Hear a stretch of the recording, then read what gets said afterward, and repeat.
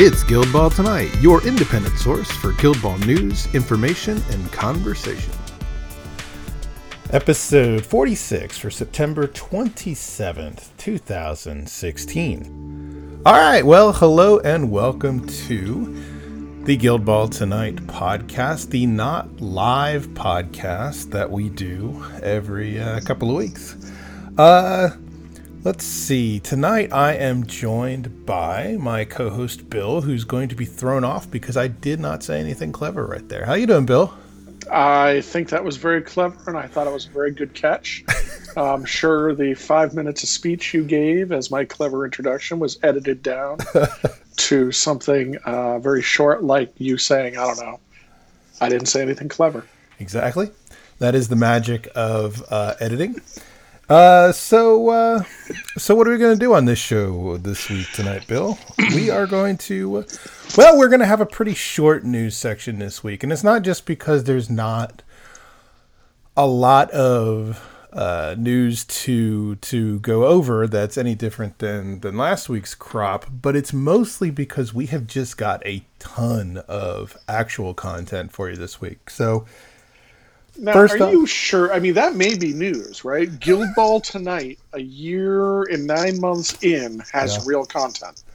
Well, I mean, we are consistent, right? Like, consistency is the one thing that people can actually say about our show. We show up, we have interviews. As we discussed earlier, we're still on. And we are still on. That's more than some people can say. So, right. So, Bill, first thing up, you're going to update us on a couple of events that you're running. Couple of things, yeah. Yep. And then we are going to have 3 interviews this week because 3.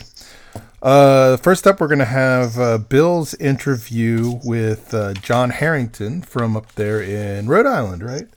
Up in Rhode Island. And he and Bill talked about what, Bill? You talked about the difference between pure union and union as I still want to say that's what it is, but this really goes back to even different from that. Yeah. He was nice enough to join me. People may remember, the couple of people who listen may remember a couple of weeks back we got a question about union, and I made my comment about the fact it baffles me why people seem so bent against union being in teams, and I figured that was a damn good topic. Mm-hmm. So I reached out and found somebody who was willing to jump on and discuss that. Yep. And what I like about the interview is the section where you are arguing for aesthetics. I found that to be particularly gratifying. I pay good money to get good aesthetically looking models. So it's not just me, folks. All right, then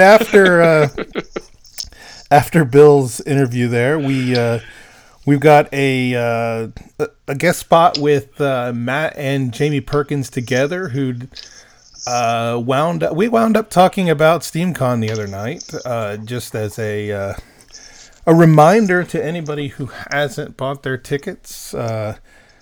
They are giving us some of the reasons why you should be there, and if it is within your means, I do highly recommend it. Then following that, we've got an interview with one of my favorite tabletop gaming podcaster, Steve McLaughlin from WWPD and Intensify Forward Firepower, who has recently gotten into Guild Ball. And so we're going to do a first impressions interview with him, because I think it's nice to occasionally go back and get that new player perspective and that fresh set of eyes onto the game, into the show, because not only does it remind us old guard what life was back in the day, but it also gives people who are new to the show and new to the game sort of their own voice on the show as well. So that was a really good conversation. I enjoyed that. So. Yeah, and it's nice to remember. I mean, as you said, it's nice to remember there are still new people. This is still a growing game. So. Sorry about that. I had to hit the cough button.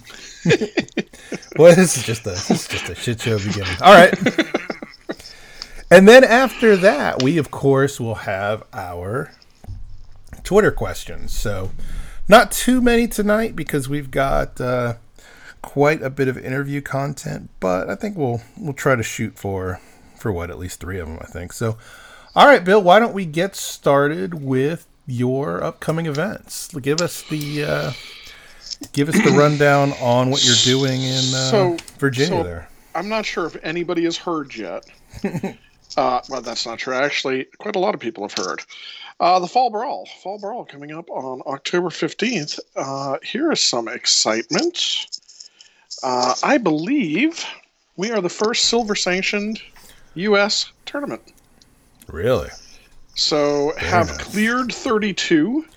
We are on our way towards 40, which at this point has become incredibly reachable. You ready for some of these? You're going to love these because as much as I love stats on all places, including, that crazy ranking site and everything else, I actually came up with a little bit of stats to share with the people attending the Fall Brawl. Currently, we have a 6-round, 2-day single tournament, basically meaning this is not a series of qualifiers like Gen Con. This will be, if these people show up, this will be the largest U.S. tournament to date.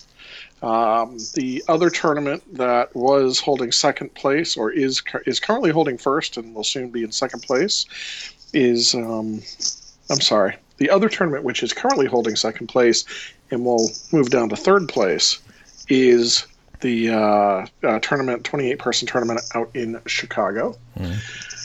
Well, not a bad thing. I just I'm trying to remember if it was. I don't think it was Guildemon Go. It was. See, now it's going to be bad. It was Get 'em Lads out in Chicago back in April of 2016.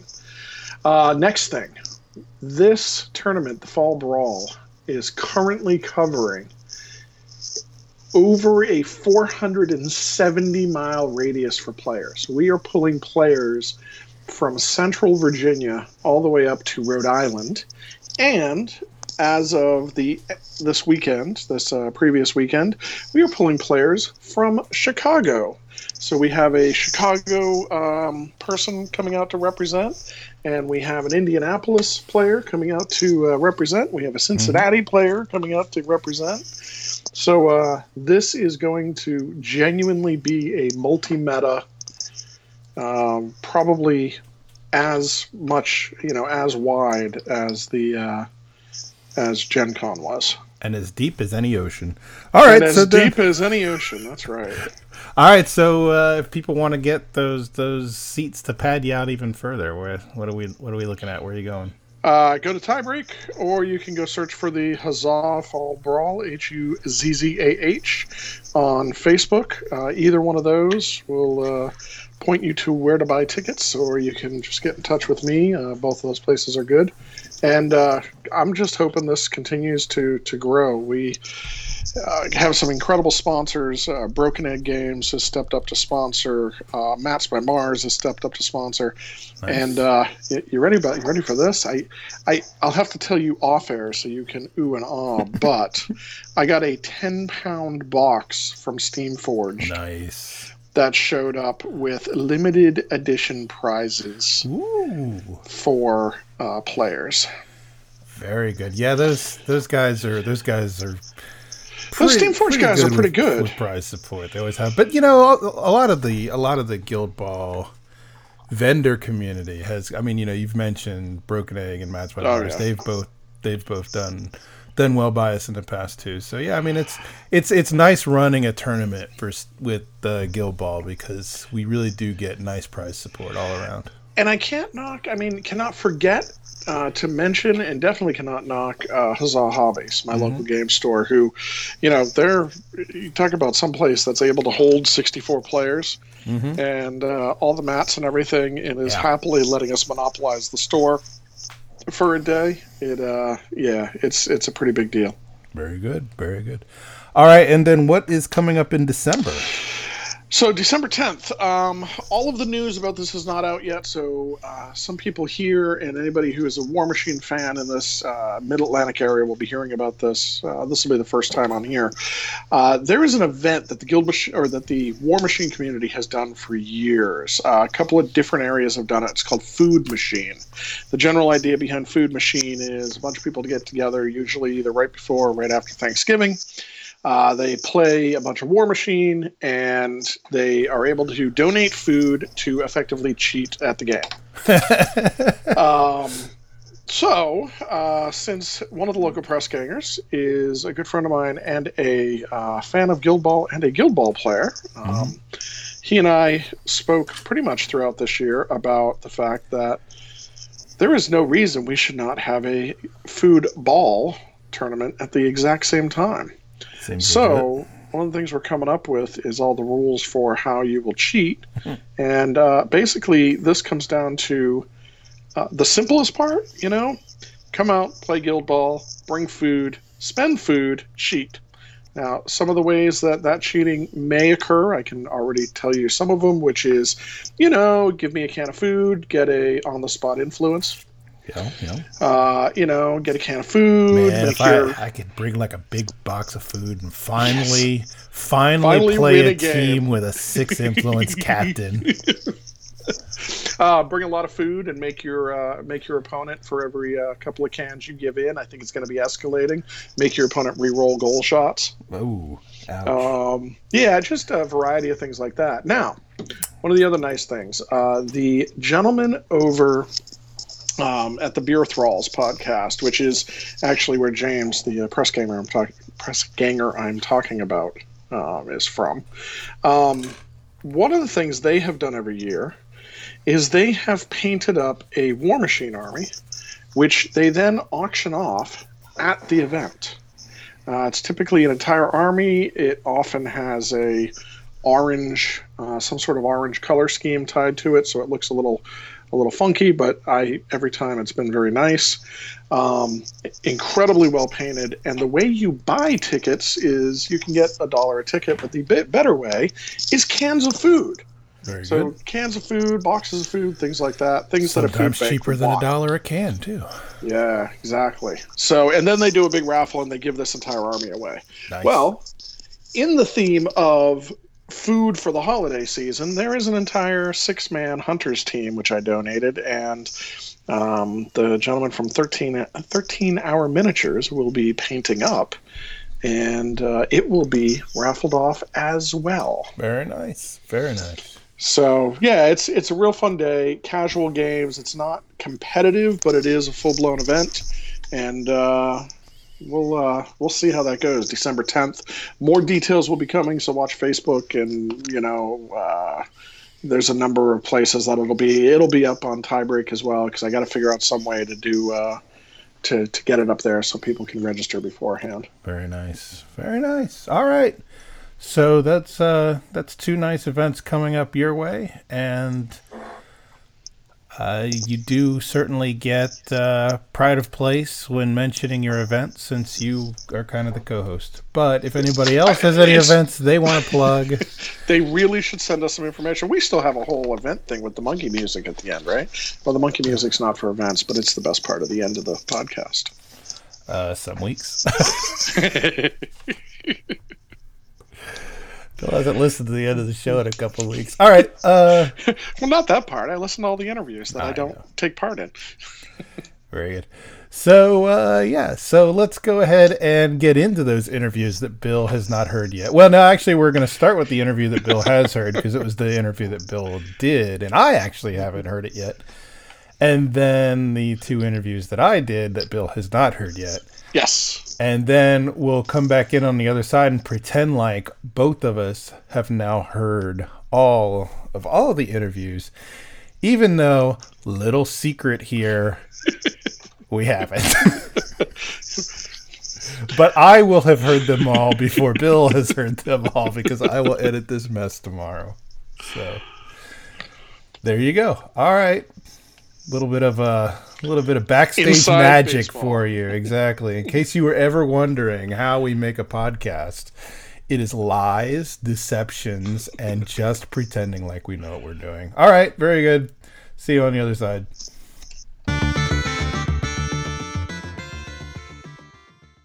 Okay, here we are.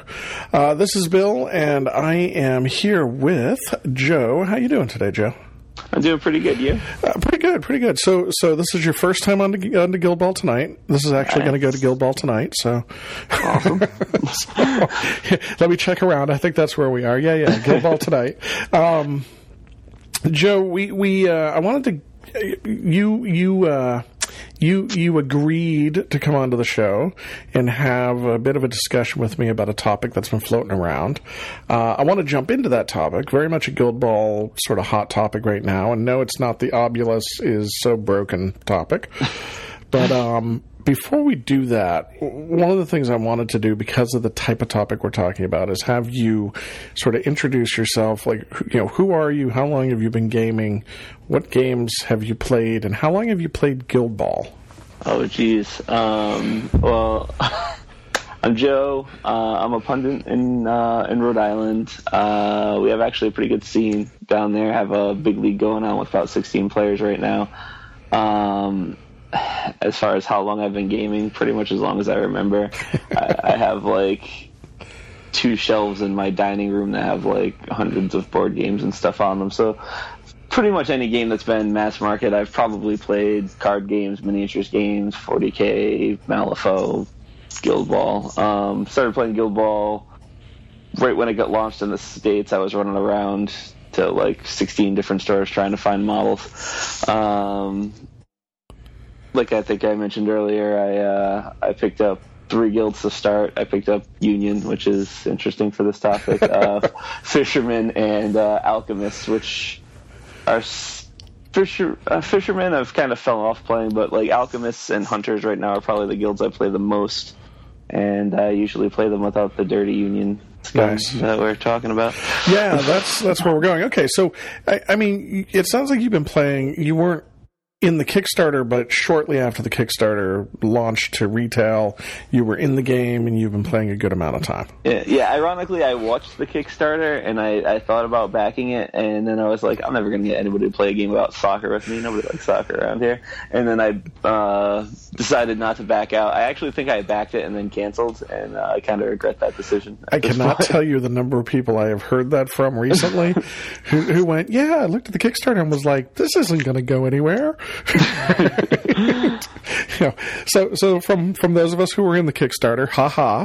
Thank you, appreciate that. Well, I figured that sets the tone, right? That's okay. So a couple of episodes ago in Guild Ball Tonight, I don't believe Phil cut this out, although I stopped listening in to that part of when I talk. So, like most people, I don't listen to what I say. But I had made a comment that it is baffling to me that there's so much pushback and dislike for Union, and that the dislike is not necessarily we hate Union as a guild, sort of like the current Mortician's Obulus, oh, it's broken and everything else. But it's the idea that there seems to be a lot of discussion floating around about, should Union be limited in Pure Guild? Should you play Pure Guild and not use Union? You made the comment. In tongue-in-cheek, I think a lot of it is, but that still shows an underlying point of discussion of the dirty Union, right? Oh, we included the Union. I'll say right up front, I am a Union player. However, I started with, in the Kickstarter of the game, the team I was introduced to the game with was Morticians. Yep. I started playing Masons because they were the quickest ones for me to paint up, and I have played Pure Guild. However, I never viewed this game as a pure guild type of game. Even to the extent that when I've talked to Matt Hart and Rich Loxam and those guys about their ideas, all the way back to early interviews on Gamers Lounge and the early interviews with Guild Ball Tonight, one of the big differences in Guild Ball was that the Union, the mercenary team, was built from the ground up as not only their own guild, but as being partially included in every other guild. Yeah. So I understand other games that push back and say, Malifaux is a great example, right? Malifaux, the mercenary, the outcast sort of started as exactly that. They were the oddball models that didn't really fit anywhere else, so they're kind of cool and everybody can take them, and we'll wrap them up in their own faction. Right. And then there was a lot of work to sort of pull that together. War Machine and Hordes either has advocates who love the mercenaries and minions, or people that they're sort of cobbled on. They're this tack on. Well, ironically, for me being on this side of the conversation for Guild Ball, I was actually a Signar player for War Machine for quite some time, and their faction's about 80% mercenaries and 20% actual guild factions. So I wonder if that's part of it, but I've been pretty clear on my standpoint. Obviously, I brought you on because you have a different opinion. You side on pure guild always, and not just pure guild because when you play Union, you can't take other Union choices. Right. So, help me open up the conversation or follow on with what I've just said. Why am I wrong? What am I missing? I don't necessarily want to say you're wrong. I'm not one of the extremists, oh my God, you're playing Union and you're a team, you're some kind of awful person or whatever. I just don't think as a player, especially in a game this young, it's good for learning to just start throwing in Union. Because you have guilds that are built to be synergistic together, and you might think that there's a hole that you need to fill with Union that you might be able to fill in Guild better, and with a lot of abilities, and who knows with future abilities that affect, friendly Guild models and things like that, you might want to get more used to playing just pure Guild. And also, I think it looks better on the table because my Union have a totally different paint job. Now that I understand, but from a look on the table, right, the aesthetic, I actually saw in one of the Facebook posts, somebody was talking about exactly that, right? The aesthetic looks different. And I took some time, now maybe this is just me, but I took some time after I saw that today, went downstairs, laid out a bunch of my models, and while each of the guilds certainly have their own aesthetic and their own look, right? You could look at a model and kind of know it's Fisherman. Yep. I'm not convinced the models that can go with the Fisherman are that far off. If I had painted Gutter and Fangtooth, and maybe not Avarice and Greed. The big guy and the little guy, they're pretty distinctive in and of themselves. But I can see painting Fangtooth in Gutter into the blues and the whites and the grays that my Fisherman team are, and being tough to see a difference there. Fangtooth, I guess I can kind of agree with you there. I went a very different direction with him, but I could see, especially with all the metal and the chains and the whatnot. But I wanted my Union to match so that I could play them when I play them as their own team. They're also coherent. Right. So if you sit there and you kind of go, oh, well, I'm going to play Mist with Morticians, and then I paint. Well, my Morticians have a very interesting paint job, actually. But if I want to paint Mist to look more Mortician-like, then I go to play a Union game that looks like an even more disjointed team than if you just throw one Union model into your normal team. Okay. But like I said, my main thing, and like I said, I think before you started recording, is I really like knowing your guild before you start adding the mercenaries. And I think at this point in the game, other than Avarice and Greed, who usually is in my 8, I won't lie, I don't usually put them on the table, but just I feel like you need to threaten that extra activation to make people think about what 6 they're going to put out, which is a problem in and of itself, in my opinion. But I mostly play.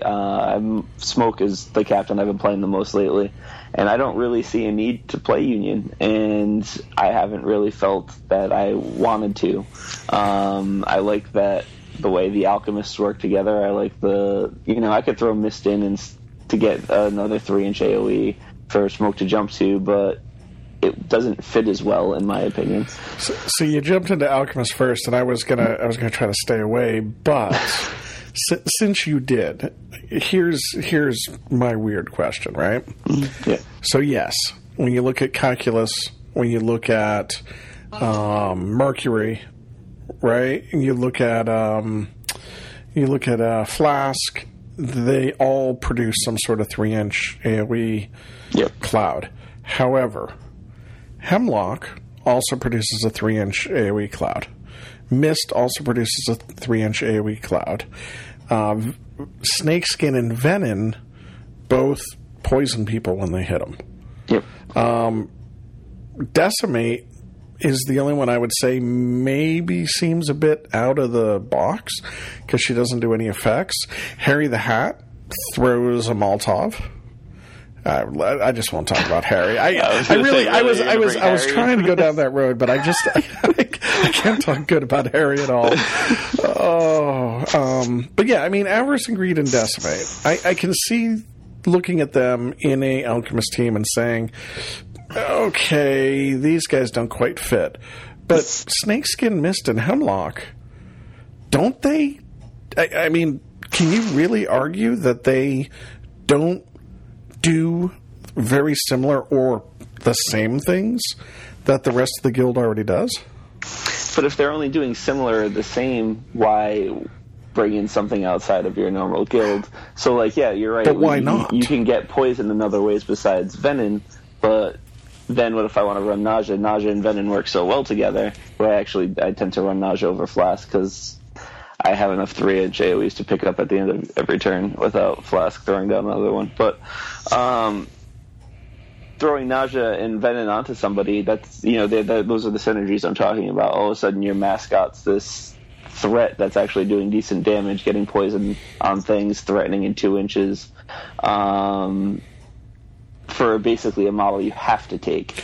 And then when I have Nausea, I'm going to want to take Venom over a Union player that poisons because it's just making that much better. And you can make the same argument with Mercury and Flask to get the extra influence. But I would look at it a bit different, which is I would say, what if I want to go poison-focused, Alchemist the Poisoner's Guild? And I can now do that. I can take Smoke or Midas, either one, right? And then I go Nausea, Venom, Calculus, Hemlock, and Snakeskin. Everybody does poison. Everybody triggers something off of poison. And it seems like a cohesive guild to me. It is. I don't like going all in on one condition now because I feel like... Oh, fair enough. Right. You end up selling yourself short there, too, because you sit there, you get poison on everybody. Okay, everybody's poisoned. Now all my guys, Right. they can't poison you more. If you could double up on conditions, then that would be sweet. But the whole idea that they don't fit into the theme that's what I'm struggling with, right? That I don't see how that does. I don't see how if I were to put that on the table at the beginning of Guild Ball before you knew they were Union, how you could even start to think, hey, how did those guys get there? Where did they come from? Are they really part of your guild? I guess it goes how far into the theme you're looking. Like, if some people I know are looking thematically, like you said, like these mechanics definitely fit together, and I can't argue that because they're obviously designed to. But I think a lot of people, and to an extent myself included, like will look at it as almost like a lore thing. Yeah, guilds are going to hire a Union player to come in and fill a hole, but if you already have somebody in your guild that can fill that hole, why would you go out spending the money to hire this Union guy? You lost me again, though, because in the lore, and I'm really not trying to be nitpicky, but I'm trying to understand, right? In the lore, the guilds didn't reach out to the Union and hire stuff. The Union came in and said, hey, we're going to give you this player. We're making this dirty deal. Right, but why take it when you don't need to? I don't know. That's kind of where I'm at. So like when I originally sat down and I'm like, okay, I really like the way Smoke works, and I'm going to build a team around Smoke. Mm-hmm. Like, and I've tried and I've had a few different iterations of it, and I've tried Mist in it too, but basically Mist or Vitriol seem to be my option. And when I'm throwing down all of these smoke clouds, Vitriol just seems better. Because, like, she gets the bonuses for... Yeah, I won't argue with you there. Like, she hits like a truck. Exactly. It's like she can kick, she can move, she can do everything that I want her to do. So I'm like, okay, well, I'm not gonna play Venom. I had Compound in for a little while, didn't actually like him. Ended up throwing in Mercury, and just the speed debuffs, like I get the I'm able to make like this completely crowded pitch of 3-inch AoEs, whether it's poison or fire or whatever, that people can't walk through. When I'm just throwing down, I feel like when I'm at a Union, I'm just throwing down, other than like Noxious Blast, I'm just throwing down a bunch of more cover that people just walk through and don't really have to worry about. Got it. See, and I guess for the most part, that would say to me that your choices, right? It's a stronger choice to stay in guild, which again, if it's a stronger choice to stay in guild, I don't understand the general pushback on, oh, you're playing Dirty Union, or why do you have, outside of the argument of, you could do better in guild. The other side is, I think, the Mist and Vitriol question. Yeah. Vitriol hits like a truck, but Mist still outdistances her on overall guild threat or goal threat. So now I think I would say that's a real choice, right? Do I want that extra 2 to 3 inches of goal threat, or do I want to be more versatile? Maybe, 2 to 3 inches doesn't matter much when I can pump out 6 more points of damage or whatever. Yeah. And what it came down to for me for that decision is basically I'm dropping smoke clouds every turn anyway. So there's like the positioning and the chemical breezes and the whatnot, just even without having to drop Vitriol smoke cloud, I can actually get her into attacking somebody in cover so easily, right? And hitting like a truck. I just felt like it fit better, and I feel like there's a lot of that, and it's not so much that I'm like I hate Union and I won't put a Union guy in my team and all of this stuff. Like, and I know there are some people on that extreme. I just think people are too quick to do it without actually exploring their guilds first, like. Hunters, for example, I haven't actually played a non-pure guild game of Hunters yet, and I've been playing them quite a bit. I'm playing them in the big league that we're playing now, and I played a lot of practice games with them, and I haven't even attempted. I have Minx, and I can't even remember who the hell else works for Minx and Hemlock. So I will say this: I find that interesting because I just started playing Hunters as well. My first several games with Hunters, I went pure guild because everything, they seem like this very, not just seem, they are this very cohesive engine, right, that needs all its parts. One of the things I ran into is I am starting, now I haven't found the right swap in yet, so I'm not sure who she replaces, but I am starting to play around with swapping Minx in. The reason being, one of the areas I found that I was constrained in my Hunters team, and this is without going to the 10 influence Hunters team, was a restriction on influence. Right, influence to momentum is a very delicate balance in Hunters. Yes, for sure. And I have started to put Minx in. Now, to be fair, I have been very vocal about how much I enjoy Minx with my Union teams, and she's becoming more and more critical to my play style in Union. So a lot of that I think carries over.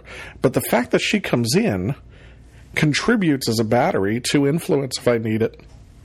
Adds in marked targets so I can deal with being slowed down, and more importantly, charges for free so I get a 0 influence to 1 momentum conversion. Really helps me out overall. Now, even if somebody parks, I had a friend of mine the other day say, "Oh, Minx did nothing in your entire game." I said, "Well, Minx did nothing except for contribute me to influence the rest of my team and tie up one of your models all game, so I couldn't charge." But who are you replacing for her? And see, that's my struggle. So the list I've been running lately, I've been trying to get Hearn to work. So I've been running Theron and Fahad, of course. Yeah. I've been running Hearn, Egret, Jakar, and Minx, which means I'm replacing Zerola. And that's paining me because I'm losing out on Midnight Offering. Yeah. But Hearn, while he does some good things, hasn't been really stellar for me. Yeah. So I'm almost thinking about swapping over the other side and swapping Hearn for Minx. However, that would be the same spot I would want to usually swap in Chaska or Cena into that role. So that I agree with. I am having trouble figuring out the correct swap, but I got to imagine that if you're playing for the Avarice and Greed extra activation, if you feel you need that, that's that same slot you're swapping them into. And I think Minx does more for the team in that slot than Avarice and Greed probably do. For me, the list I've actually been playing is I've been going back and forth with Hearn and Cena because, Cena's giant bear and is really cool. Exactly. I do like the synergies with Hearn, though. I think he's probably the better player overall, but I've been going more. It's obviously Captain Mascot, but Hearn, Jakar, Chaska, and Egret. I haven't actually been playing with Zerola that much. I did at first, but I just like putting down as many traps as I can, and maybe that's because I've been playing against a decent amount of Brewers lately. Yeah. And the traps are just really, really good against them. They wrecked Brewers Day. Oh my god. But I've just kind of controlled the game that way and just made them go where I want them to be, and then use Hearn to kind of teleport behind them and hopefully not flub a kick. Now, what was your other starter? Was it Fish that was your other starter? Fish was the team I probably played the most of to start with, and kind of learn the game with. So in Fish, right, when we look at Fish, which I think is almost a more balanced discussion maybe, but let's see, right? So we look at Fish, we got Avarice and Greed, of course, Fangtooth, Gutter, Hemlock, and Snakeskin. Yeah. When I look at that layout, I see a bunch of 3/6 kicks, and then Fangtooth, who... the interesting thing I find about Fangtooth is, somebody that's creating difficult terrain. There's so much Lightfoot. There's either Lightfoot or dodges, right? There's 2 or 3 Lightfoot models and a couple of dodges. I mean, it's pretty easy to work around his aura. Now, yes, you look at the Attritionman build, which is all knockdowns. That makes sense to me, although Kraken ends up rolling in there. I mean... yes, you have options, but is this an area where do you think people get frustrated because of this type of situation where really if you want to be a damaged team with Fishermen, your choices for the longest time, your choice, not choices, your choice was Gutter and then Fangtooth. Yep. And I feel like you feel like you're getting pigeonholed if you want to do anything. And I think as more models come out, people will probably get less frustrated with Union. But yeah, and I played Fangtooth a few times when I was playing Fisherman just for that reason. I was like, oh, he makes rough ground. I ignore that a bunch. That seems awesome. But then at the same time, I was like, oh, I really like playing Siren. Kraken does a lot of really cool stuff too. Also buff Siren. So it just came down to, and friggin', I mean, they're both just momentum friggin' targets from hell. So I tended to err more towards Kraken just because, you get a good charge off with him and you can clear out the middle of the pitch, clear out a lane for Shark and just score almost every time. Yeah.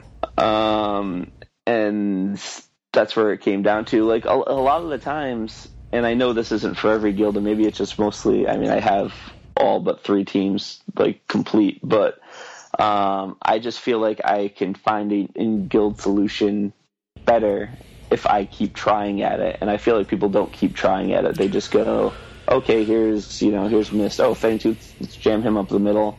And that's where it gets kind of frustrating for me, is I feel like people don't actually experiment enough. And they just like Alex, for example. Alex plays Mist and Morticians like every single time. He's like Mist and Morticians player. And I see his point. Like he definitely makes the team way more threatening, but I don't think he's 100% necessary. And I think I'd prefer to play. I just started playing Morticians. I think I'd prefer to play a lot more in Guild before I try and go to that crutch.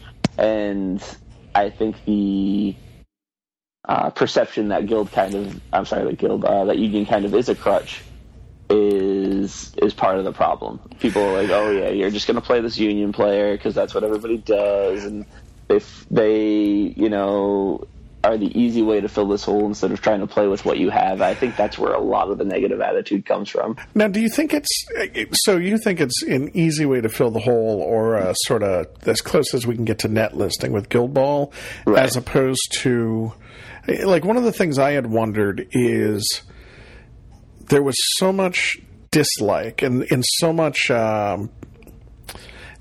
I have trouble even trying to make this argument because I don't believe it, but there was a lot of noise, if you will. There was a lot of discussion about pre-errata.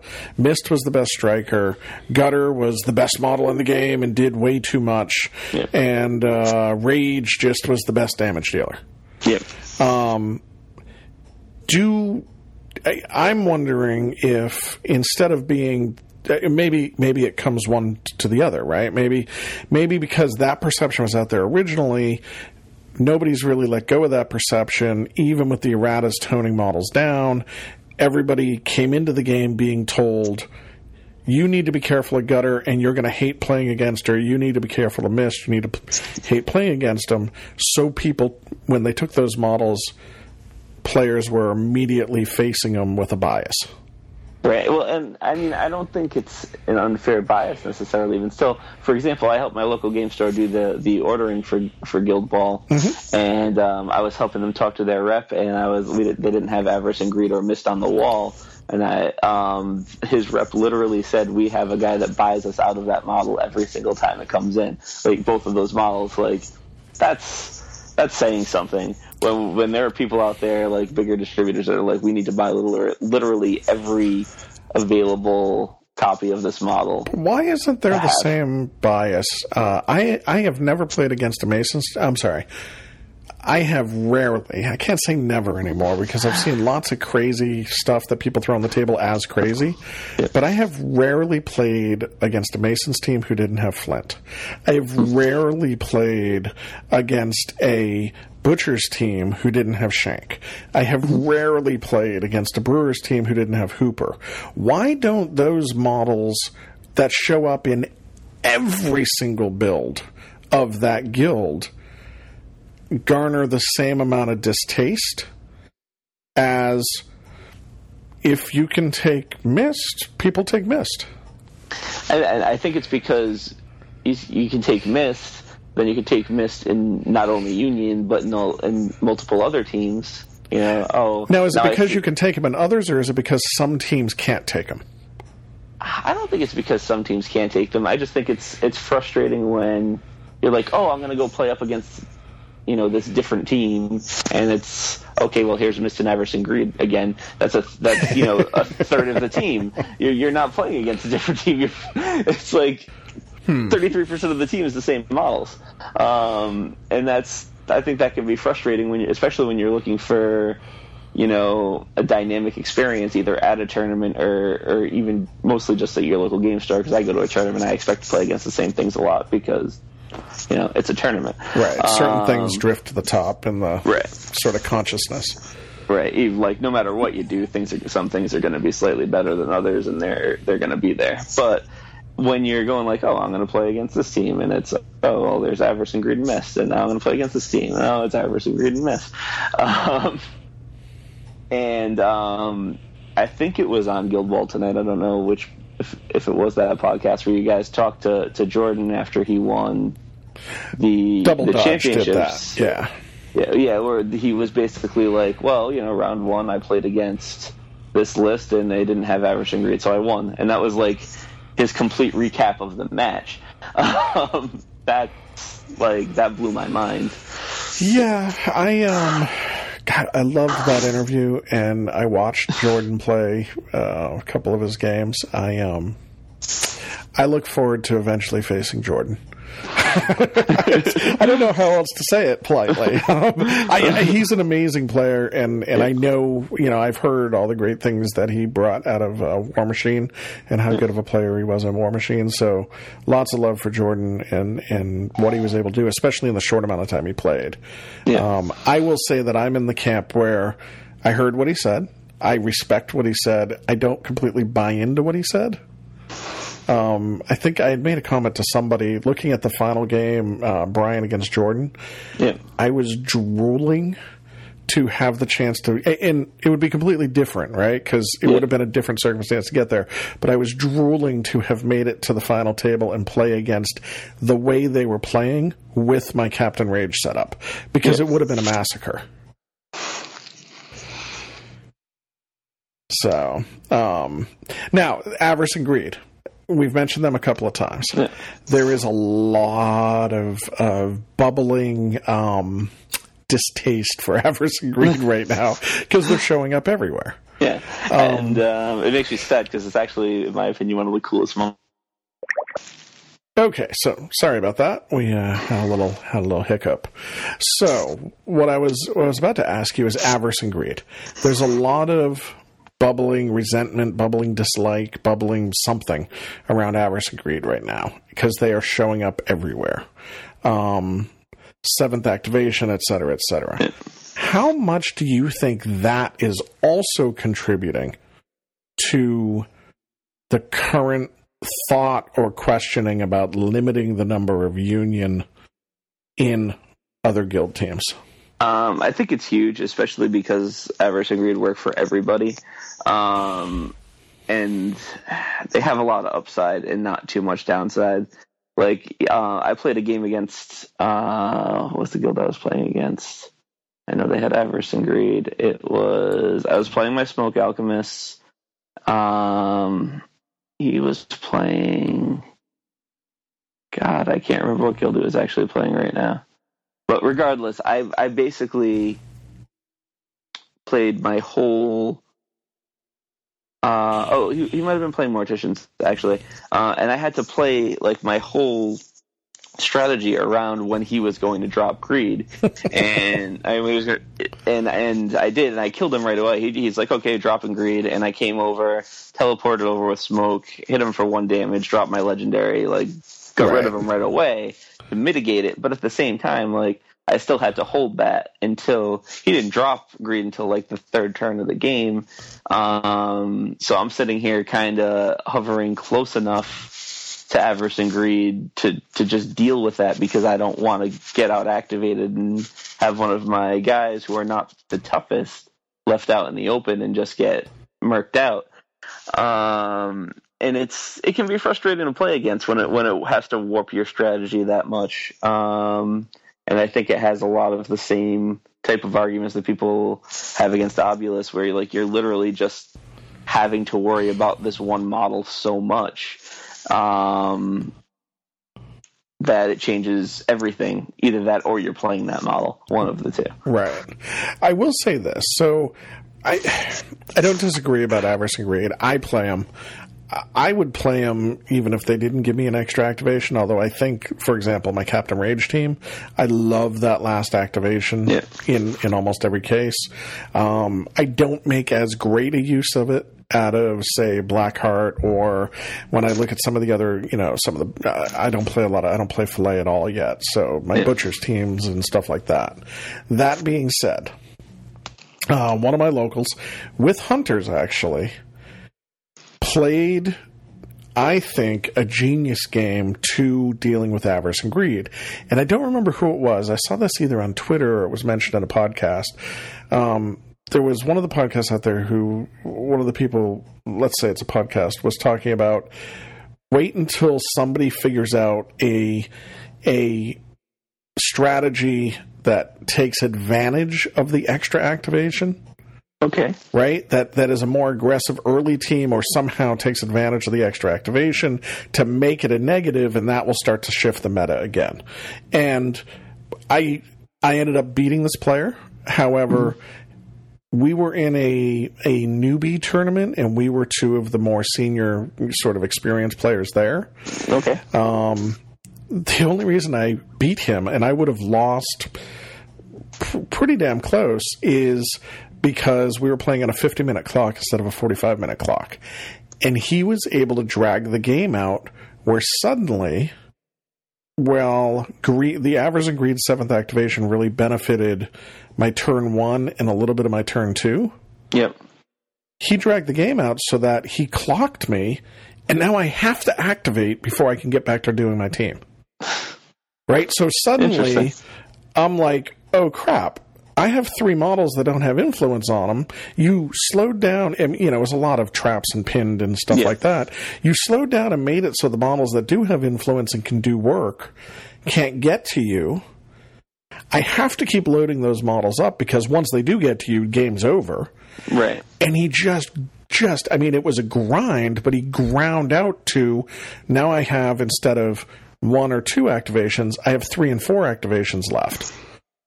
And every one of those is giving up a point before I get to wrap back around. Don't you just reattach Greed at that point when you see yourself getting... Not when Greed is by your goal and Avarice is, 3/4 of the way up the table where the fight is happening. That's fair enough. Yeah, so suddenly, by the time... Now, it's something I would watch for in the future, so there are ways to mitigate it. But being so much in the game and having the game get close, and then, it's one of the things hunters do well. He had Cena out there and whatnot, and all of a sudden, I'm 3/4 of the way down the field, and when I notice, and I think I have the game in the bag, and he backs up. And suddenly I can't get to him anymore between the forest and the rough ground and the traps and the pinned, and I'm like, wait a minute, what the hell just happened? Right? And at that point, I'm already down on time, and I'm taking activations to move Greed his 4 inches and move Avarice 4 inches back and leave the fight and do everything else. Yeah. It's going to take a while to get them synced back up. Right. So I found that interesting. Like I said, I ended up winning the game. I know how to watch for it in the future, but it was one of those things where I started to see players take into account that extra activation and turn it to or try to turn it to a negative. That is definitely interesting. But I think it's really hard to do, especially in a game that's so balanced around the 6v6, the 6 activations. All of a sudden throwing in that extra player is just so huge. Even if, Greed doesn't do much on his own, obviously, 4 hit point.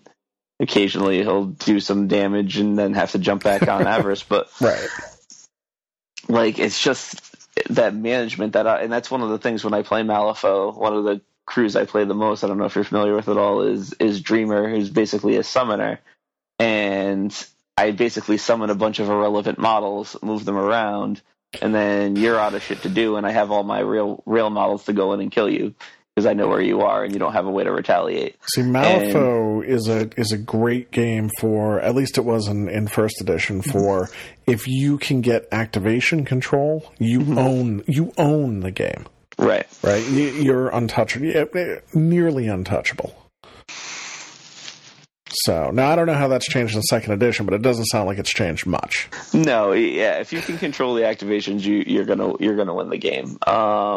And I think Avarice and Greed throw a little bit of that element into Guild Ball. Obviously, it's not huge because it's still only 1 more activation. You're never going to get more than that 1 more activation, but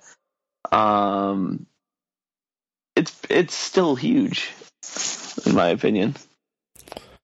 Now, okay, so what if legendary plays and abilities became guild only? right? One of the things Matt Hart just talked about on the Flock and Awe podcast, and I mean just within the last couple of days, one of the things he just talked about is Tooled Up is going to be guild only. Yep. Does that start to force more choice and thus alleviate the dislike for Union on other pure guild teams, do you think?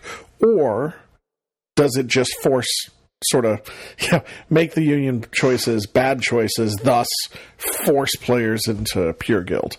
I mean, I don't think, and I'm sure it's a tough balance to find from a design perspective. Like, I think we're at a point now where a lot of people feel like Union models are auto-includes. Like, you have to play these models. And like I said before, Jordan, with his interview, was a perfect example of somebody that believes that.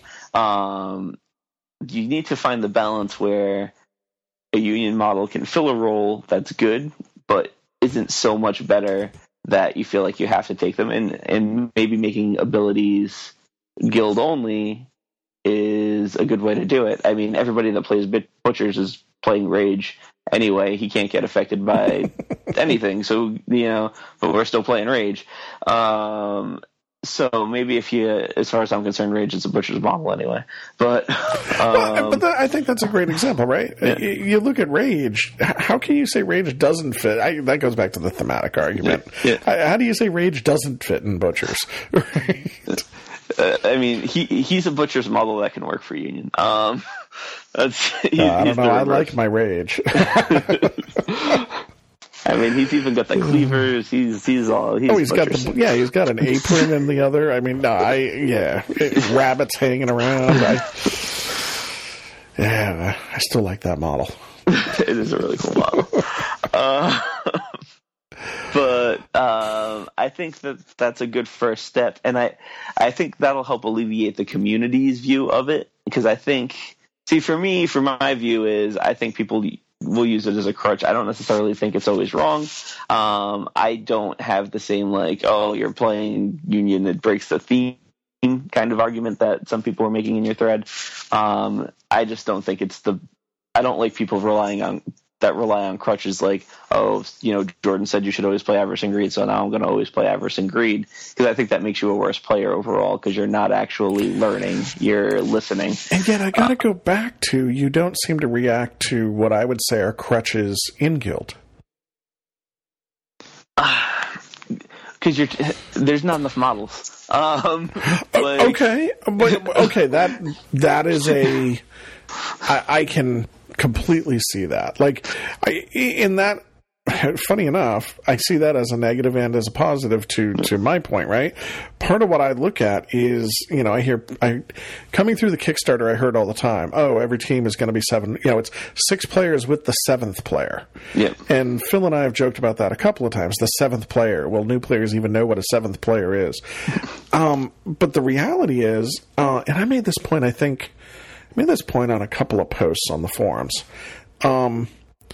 I heard lots of people talking about how strong Union was for the longest time, and they have the most choices and everything.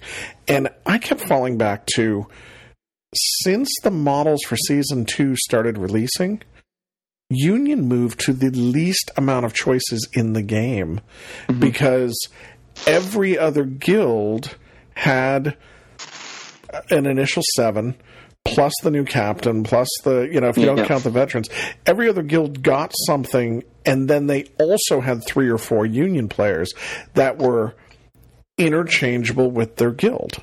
Right. So even though Union started with 9 players over everybody else's 7, technically every other guild really had 10 or 11 players, except for the 2 short guilds, Engineers and Alchemists, who ended up picking up Compound.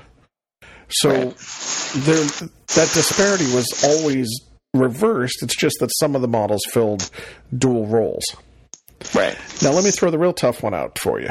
Okay. And don't worry, you won't be alone with this, because there's somebody else that wanted to do this interview too, so I get to do it twice. so you're helping me hone my discussion for why are people in the community, why do you think people in the community are dissatisfied about Union playing for multiple teams, but they think Compound is so cool. Is it because Compound's only 2 teams, and both of those teams were less players, and Union are 3 and 4 teams? I think it's because a lot of what you just said. I think it's because he's only 2 teams. He's not the guy for hire. It fits the whole engineers and alchemists or buddies lore thing for the lore people. And they were already short models. So you sit there and you're like, oh, this is a cool idea. But I think also he's unique, right? He's a dual faction thing as opposed to this Union, we'll hire ourselves out. I'm an alchemist and I'm an engineer. I do both of these things. I'm a cool guy. We're all friends. But at the same time, I think if they started doing that for a lot of other guilds, it would kind of lose its luster, and the community's opinion would probably turn on a little bit as well. I think a lot of it's the uniqueness. A lot of it's the how well it fits into the lore, and both of those teams needed something. Okay. And see, that's part of my thought as well. So I actually agree with you on that. It's we'll make an excuse for 1 or 2 people, but God forbid it be 7 or 8. Right. So okay, I'm not sure. You haven't really convinced me. I still think I still feel like the game was built with each of these guilds having 10 players to begin with. And it just so happens that some of those players played for other teams as well. I think I don't disagree with you on that, and I think one point I don't think I have made or not clear enough is that you mentioned Harry the Hat earlier. Nobody plays that model. Nobody's going to play that model unless they completely revamp him. That model's not good. I don't know why I paid $25 for that model or whatever the hell. Because it's a really pretty model. It is. But the point is, you have these Union models that are clearly better than even the other Union models, and then they only work for specific teams. So, like, you have Mist. Everybody wants to play Mist, but not everybody can play Mist. I play Fisherman. I can't play Mist. Granted, if I could, it would probably be broken as hell. But I can't put Mist on a Fisherman team. And then I have to play Mist 3 times in a row against 3 different teams, and that can be frustrating as well. Avarice and Greed, less so because they work for everybody, but then that's too much on the other direction. Like it's a tough balance to strike, and I definitely don't fault the design team for the way they've done it. I don't think it's bad, but I definitely understand people's frustration with it, especially in such a low model count game so early into the game, because you have so few. And one of the things you were talking about were the in-guild crutches, like Flint, for example. Masons are always going to play Flint because there aren't that many models to play. If I want to play pure guild hunters and I go to a tournament with an 8-player roster, I have literally 0 choices. I have 8 models. These are the 8 models that I can play, and even beyond that, I have 2 other choices. Minx and Emlock. Yeah, I mean, I guess like some of that championship format. Hunters is literally 1 list. I can only bring 1 list. Right. I have 9. See, and I don't look at Hunters in that, because Hunters are already behind the curve right now. Yep. And are going to need a second. Like any new team, I think, is going to be behind the curve for at least a year. Yep. Until they get their second captain, 1 to 2, 3 other models, whatever they're going to get. But in Brewers are the one I think that are the biggest thing for me. When I look at Brewers, it's not even just because my local Brewers player, who's very good, plays the same team, same models. I mean, his championship 9 is the same 6 models. Yeah. Right? So, but I may, I'm going to see Spigot every time. I'm going to see Hooper every time. Yep. And then I'm going to see Friday every time. I don't see people swapping Mash in for Friday, even though they're both strikers and handle strikers slightly different ways. I don't see people putting Stoker in for Hooper, even though, Stoker's a little bit more defensive, but they're both damage dealers. I just don't see it. I don't see people not putting Spigot in, right, to get tooled up and everything else. Right. So it is confusing to me, since it seems like there's already a couple crutches in there. And you could build a different type of team. You can build the Esther's super fast scoring team with Esther's, Friday, Mash, Spigot, and then somebody else, Stave or somebody else. Which is funny, because that's actually what I see more of up here. Than, do you? Yeah. But even when I look at Gen Con, so I will say this: I travel a lot. I have actually played that super fast scoring team. It's fun. I've had some good luck with it, even though I suck with Brewers. But I see the same team all the time. Morticians, I've actually, and I don't know if it's because I've played more against Morticians. Nah, I really haven't. I've played mostly against Brewers. Morticians, I see some variety, but I know everybody's going to take Silence. Right. Yeah. Everybody takes Silence. And then you either get the meat market Morticians, or you get some other sort of, we're going to try to score some Morticians. Like, I've seen this variety, and people going between cassette and rage, and how are we going to do this or that. Masons. I'm going to see Flint. I'm going to see either Mallet or Chisel. And thank God for Chisel, because now there's a choice there. It used to just be, Flint, Mallet, Brick was the one that was in question whether he got dropped or not. And, you basically ran out the same team. Hammer came out, and they just ran out the same team. And I think maybe it's people are so, like, especially in a tournament, or even in a local, like, pickup game setting, like, oh, I'm going to play against Masons. I know what it's like to play against Masons. Masons are fun. I'm going to play against Brewers. That feels different than Masons. I'm going to play against this other team.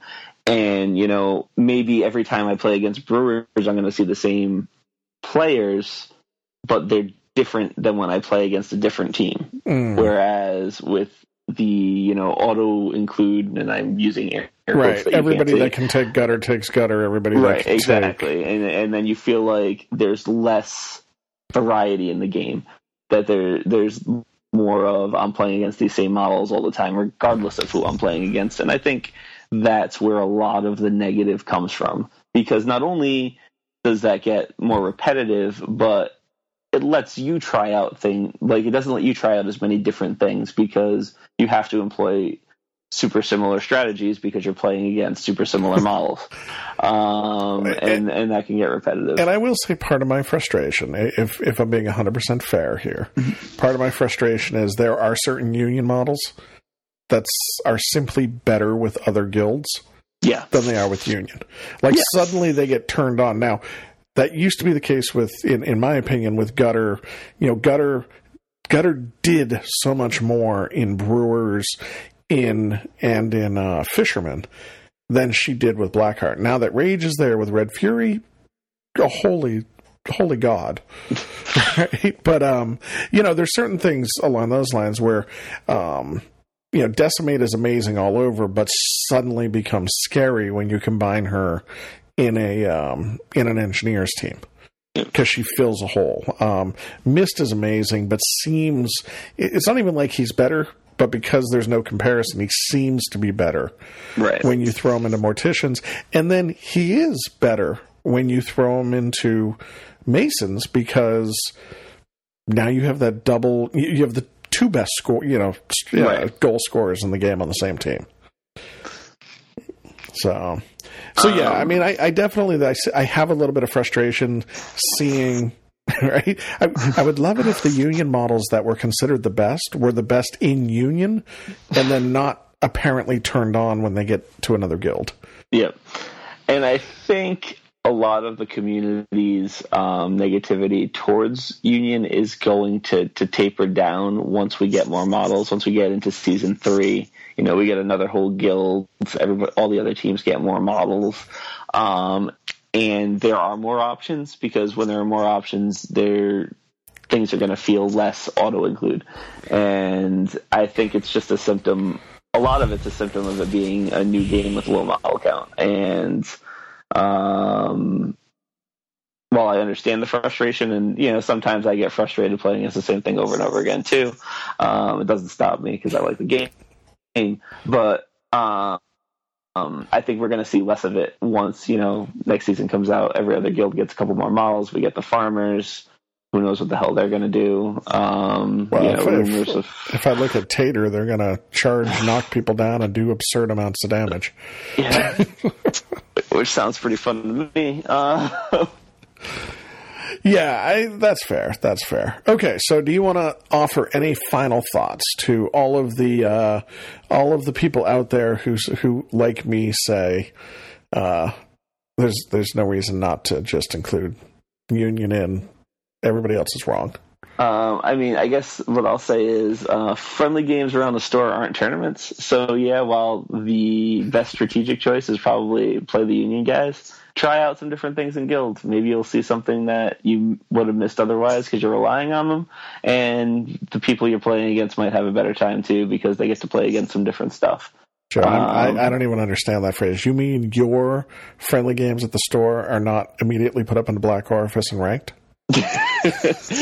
No, we actually play these games, and they're fun. We'll play like different models and stuff.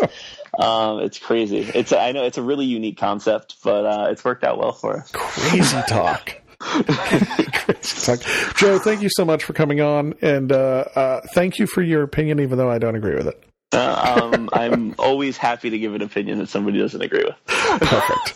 I like it.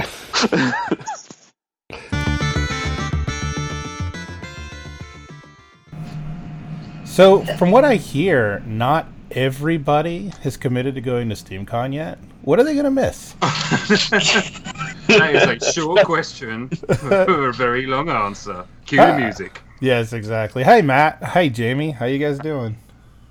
Hey. Pretty good. Really good. Good. But seriously, let's talk about SteamCon. We've been given some some basics and some emails and some other presentations, but there's just a few tickets left for some of the holdouts. What's going to be going on? What are we gonna see? What are we gonna do? So basically, SteamyCon, as we like to call it, SteamCon if you're boring, as you like to call is. I like to call it SteamyCon. No, so it's basically a convention to celebrate all things Steamforged. Basically, it's a big party for us to get together with all the people who play our games and spend a weekend together. And we're tailoring a whole bunch of events to just to make sure that there's something for everyone. There's going to be a whole bunch of casual play. There's going to be a mixer on Friday night, which is the inaugural SteamyCon, where you get to meet loads of new friends, catch up with old ones. We're going to be running a campaign all weekend with a very special prize at the end of it. And there is, of course, the World Championship.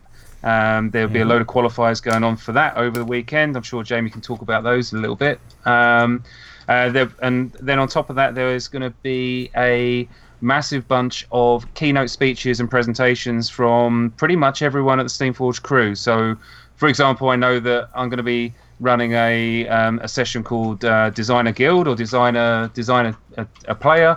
And then I believe once we've got somewhere where we like with that, then we pass the baton over to Russ, who may well try and do some live sculpting and talk through his processes. And then if we are really clever, we might be able to get that 3D printed, and then perhaps Meg might be able to come in and do some painting classes and talk a little bit about things like the new paint range and how she gets on with painting Guild Ball models. So that's just an example of some of the workshops that people can kind of get involved with, pick up some tips, learn some stuff, ask loads of questions. Just really, a risk of sounding kind of slightly pompous, but it's just ripping the screen back. Have a look behind the curtain and just come and find out how we do things. Very cool, very cool. We've got some qualifiers now for the World Championships from the conventions we've had. You've got the British champion coming up, but for those who maybe aren't aware, you do still have an opportunity to play into that event at SteamCon, correct? Yeah, so there's actually not just one, but two. There's two last chance qualifiers. There's one that's going to happen on the Friday of SteamCon just as we open. There's also going to be one that happens on the Saturday. So if you want to come and do, lots of different things, you want to come and see some of the seminars, you want to take part in how we're doing this process of designing models and designing new guilds, you can come and take part in all of that stuff and still play in one of the qualifiers. If you want to come in and tank both of them, you're free to do so. But we tried to design the weekend so that you can come in and do as many different things as you possibly can. And we're actually going to be, we've actually come up with a small incentive system as well for actually people to go out and experience all the different parts of SteamCon as well. So there's actually going to be something we haven't really spoken about too much already, but we've actually come up with a little systems that the more different kind of events you participate in, you'll be getting lots of different fragments of spoilers. So the more different events you play in, the more different fragments you can put together, and you can put some different pieces together and stuff that you wouldn't have found out had you not been there.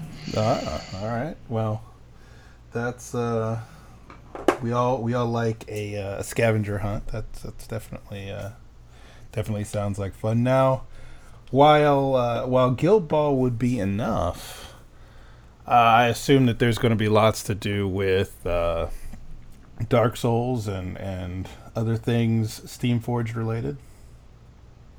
Yeah, do you want me to lead on this one, Matt? Or? Yeah, go for it, man. Cool. So what we're intending to do, and I think this starts on the Friday evening, because we've got the main keynote on the Saturday planned for the moment. We'll be revealing the full schedule soon, by the way. We're just having our graphic designer just make that nice and pretty for people. But at the moment, we've got scheduled in for the Friday a live stream of some of our core staff, which I'm trying to persuade Matt to have some time for as well, but I'm pretty sure he'll be able to do it. On the Friday, we'll have some of our key staff playing through a game of Dark Souls, just the core set of Dark Souls. We'll have that ready to show people playing through it, just talking about how things that go through, be something like a 1-2 hour session, and just like showing you what the game is, and just showing you how much fun we've had playing with it at the moment. And then from after that onwards, just for the record, I'm only doing that if I get the assassin. yeah. As long as you can stand there and go, Leroy! So many games are ended early. Yes. But yeah, so after that live stream is taking place, where we're giving the staff run through so we can show people at home what's going on. And then the tables will be opened up. We'll have 2 tables up for most of the weekend, all the way through to the Sunday afternoon, where people can come in and have a go of this core game run through of Dark Souls. So people will be able to come and have groups of up to 4 people, and they'll basically be able to choose one of the core mini bosses, main bosses, maybe even some of the other ones we've got them available as well. They can select a boss to face at the end of the run, and then they'll be able to do a run all the way from the bonfire all the way up to fighting that mini or main boss they've selected. So that's what we're trying to get ready, and it's looking like we're going to be able to have it ready, and hoping people get pretty excited about that, because it's pretty awesome to play with. Cool. So let's see. So this is all taking place in Leeds, apparently. Yeah. So there's it's the Leeds Headingley experience. We've put on a couple of different ways of getting there. It's not too far away from motorway junctions. People are driving. There's a couple of train stations that are nearby as well, and there's even an airport in Leeds that's not too bad for international flights. I think you can actually, we were checking out the different international routes. I think there's a flight from New York that goes to Leeds, which was really surprising. But I think some of our international people are mostly coming in. Like most of our international finalists for the World Finals, for instance, we're flying them into London, and then they're going to be brought up by train, for instance. But there's tons of different ways you can get into Leeds. It's not a bad place for transport at all. And they're basically just looking for a giant. And what is the Headingley experience? That sounds like a record. Yeah, it does a bit, doesn't it? Yeah, but yeah, you're basically looking for the Leeds Rhino Stadium. I don't think it's called the Leeds Rhino Stadium. It's where they play. So it's Headingley Stadium next door, isn't it? Very good. Is it? Yeah, the cricket club and the rugby club are back to back, aren't they? Because is it not the cricket club we're in, Headingley? Yeah, we're next door. We're next door to the Leeds Rhinos rugby, so we are in the cricket club area. Yeah. Very good. And the date, of course, is. So it's the end of October. It's the end of November. Sorry, it's not coming in October. You have nothing there. So it's 25th. 24th to the 27th of November, the last weekend in November. Excellent. And where do people go if they still want to grab one of the tickets, whether it's a qualifier ticket or just a general ticket? So that's be steamforge.com/SteamCon, or you can just go on the Steamforge website and there'll be a tab at the top where you can look for the SteamCon tab, and then basically there's a couple of different pages, overview for information, but there's one that calls SteamCon/tickets as well. Well, I'll try to be there. Although at this point, if you can make the effort, Phil, then I think other people should as well. I understand. At this point, my attendance may be more down to my being able to survive a few days with certain other podcasters, but that's neither here nor there. So are they taking you out up north? Are they? Yeah. Apparently, there's there's talk of things that happen behind dumpsters in York that are just dreadful.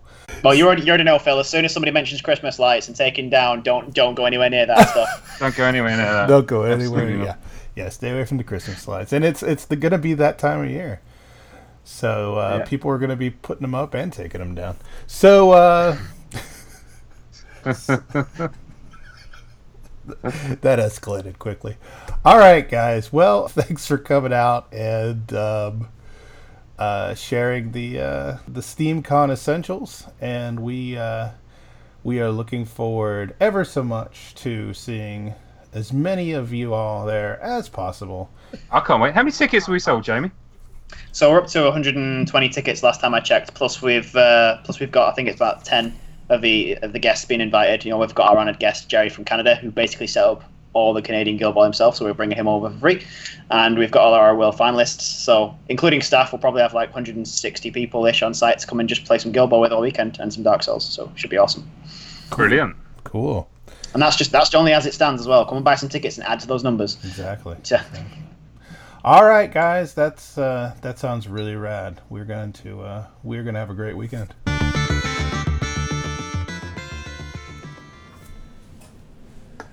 All right, so one thing that we try to remember sometimes is that a certain number of the people who listen to the show on any given week are themselves going to be pretty new to the game, and even for those of us who've been playing the game for a while, sometimes it's nice to kind of remember or get reminded of maybe why it is we liked the game, when we were first discovering it too. So.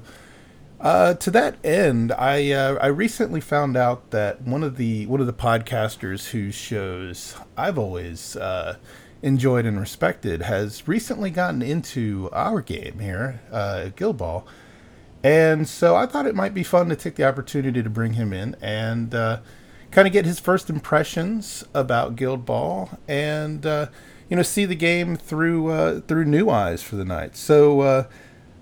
I'll introduce Steve McLaughlin, who is from the Intensify Forward Firepower podcast and the WWPD Network. And welcome to the show, Steve. Hey, thanks, man. I appreciate that. It's good to be seen as like a professional noob. Like I want to be a talking head, and I want to be the go-to noob. Like I want to be the guy they pull into games he doesn't know anything about, but always has something to say. That is a job and an adventure. No, I just landed on my dream job finally after all these years. I wish I had found mine. So you're into Guild Ball now, I see.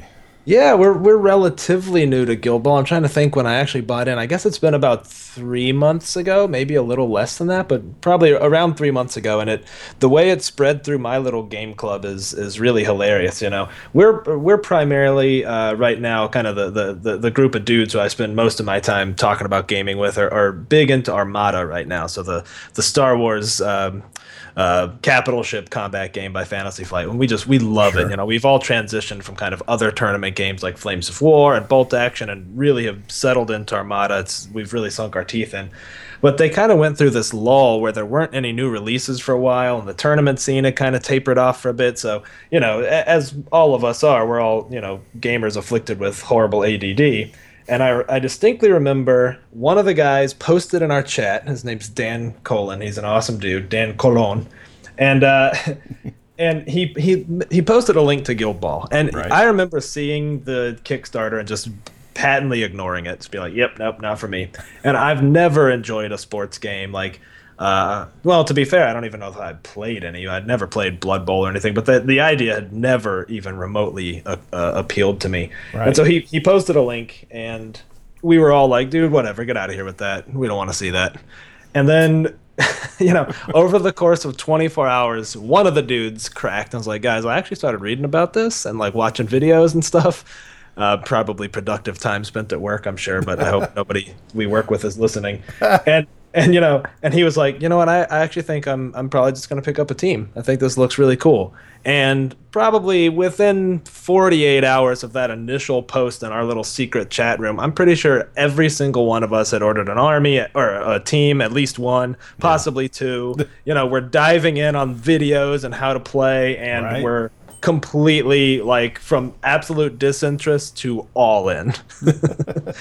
Well, and it's one thing that has to be said is, and you make it clear there, it's an easy game to pick up, right? I mean, it's got a very low buy-in point, and it's got very accessible materials. You're able to get rule books, cards, all that stuff just by downloading, and then of course our media community, I think, has done a pretty good job of putting a decent number of videos and podcasts and blogs out there to help folks in your shoes out. At least I hope we have.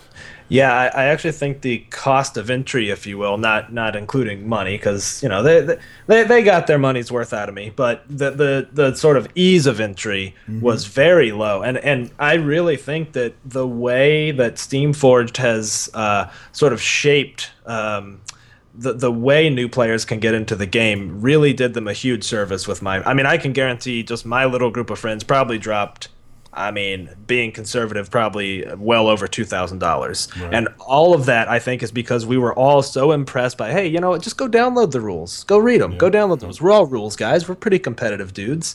We want to read the rules. We don't want to have to buy a rule book to play. And then, you know what? Well, let me see what these guys look like. Oh, cool. All the cards can be downloaded. All right. Well, I want to see how it plays out on the board. And, at least one of us printed out the paper dolls. And it's man, that's a really cool thing for a company to do. You could play Guild Ball having spent $0, Absolutely.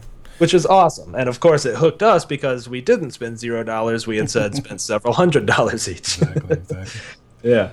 No, but yeah, and that's that's something that I think that we can definitely be proud of, is that we've got a game here that is just so easy to pick up and can generate that excitement so fast, and can just spread like an infection through groups. We see that time and again where one person in a game group just gets the itch for this game by seeing it online, and then it's just so easy for their friends to go along with.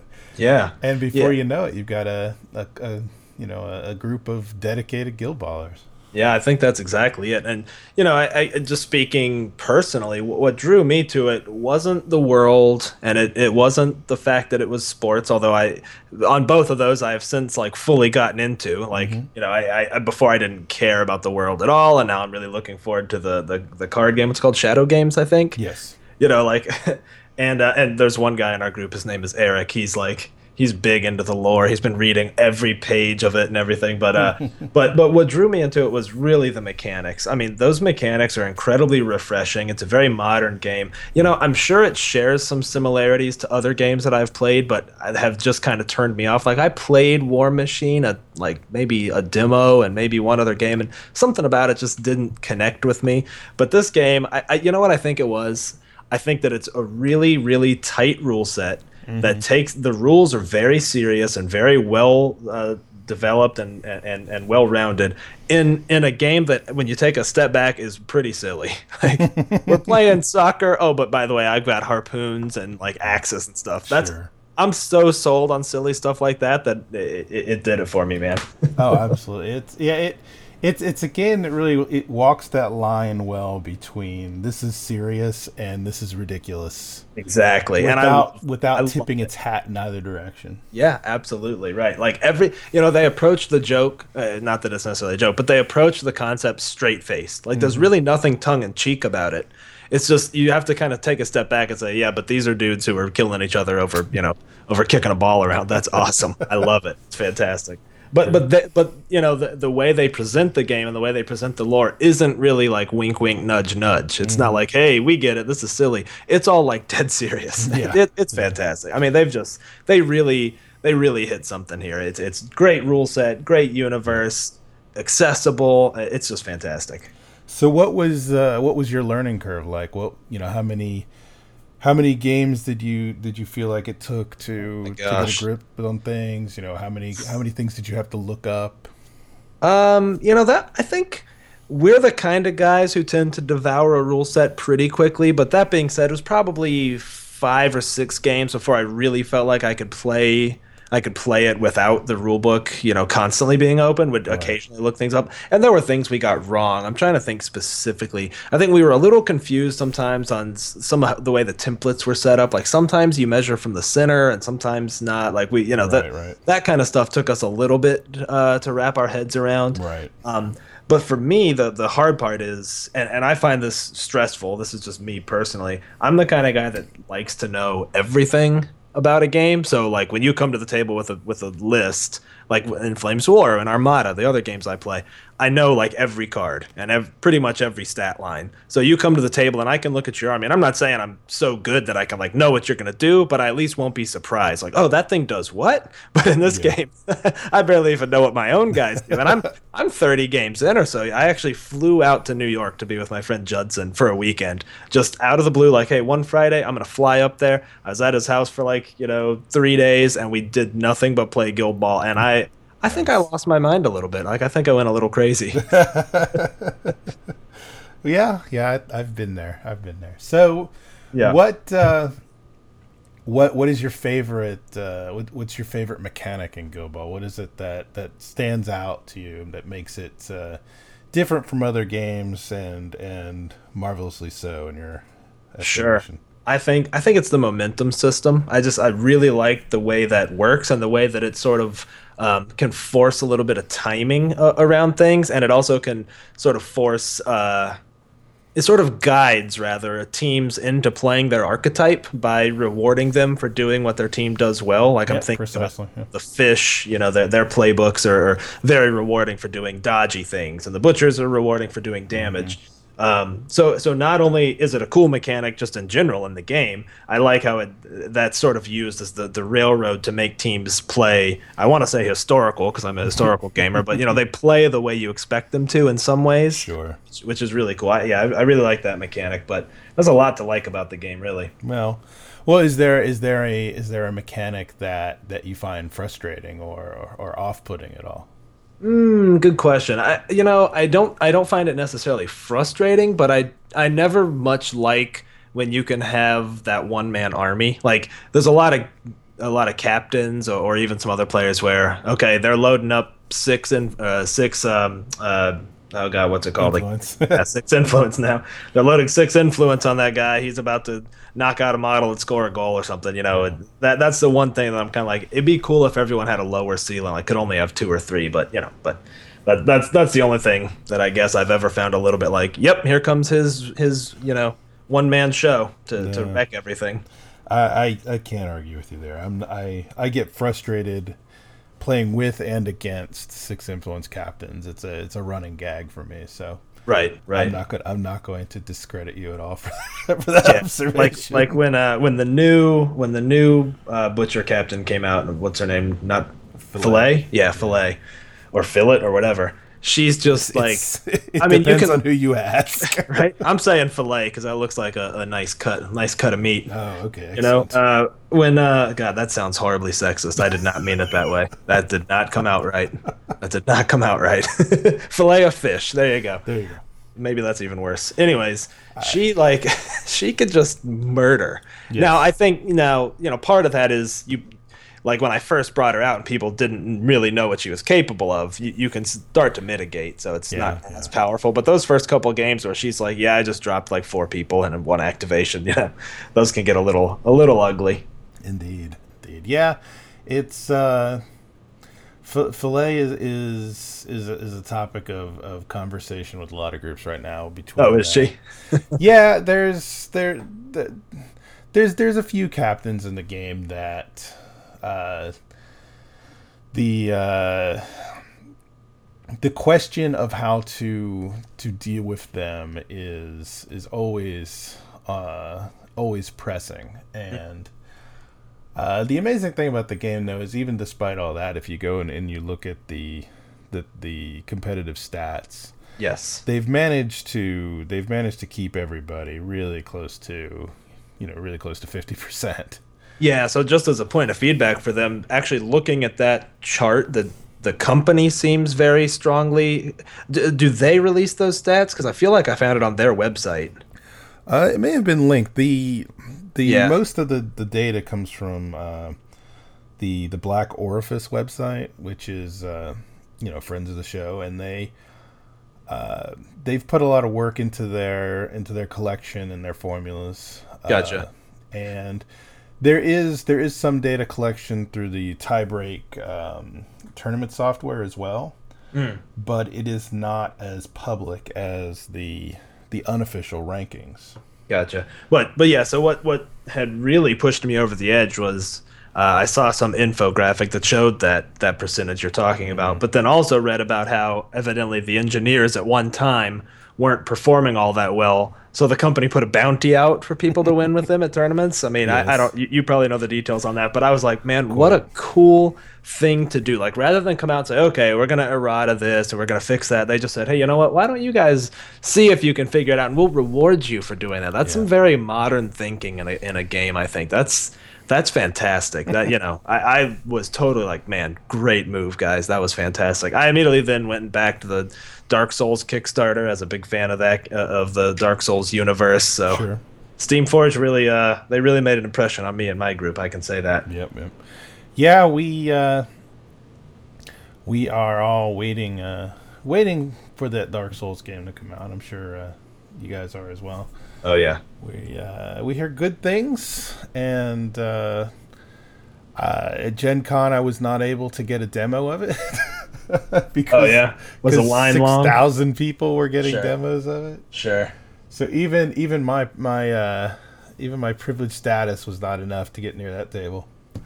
But That there's a lot of was people another said one that I was just sold on by the mechanics. I went and watched that video. I was like, man, just what cool mechanics! What a great way to capture the way the game feels. I mean, they've clearly got some very forward-thinking, very modern game designers in play there. I love it. Well, I'm sure that the guys will be very pleased to hear to hear the compliment. Cool. They are. I just think of them as fun to hang out with. But yeah, they make a good game too, I guess. So what are you playing? What teams did you settle on? So I spent I spent a couple of days kind of researching. I tend to be kind of an enabler. Like I have a lot of people who game at my house, a lot of weeknights and stuff. Like after work, people will come over and play, and Sure. I have a very understanding wife who's like more than okay with that. I'm sure part of that is that she goes to bed at like 8:30, so she kind of doesn't care about what happens after that. But she's awesome and is very enabling there. And so I decided I think in order to kind of help socialize the game, I'm going to pick two teams that sort of represent opposite ends of the spectrum. So I did a little bit of research, before I knew absolutely anything at all. So I wound up getting the Butchers and the Fishermen. Right. So they kind of became my go-to. And initially I hated the Fishermen. Like I could not make them work. Right. So I really hated them.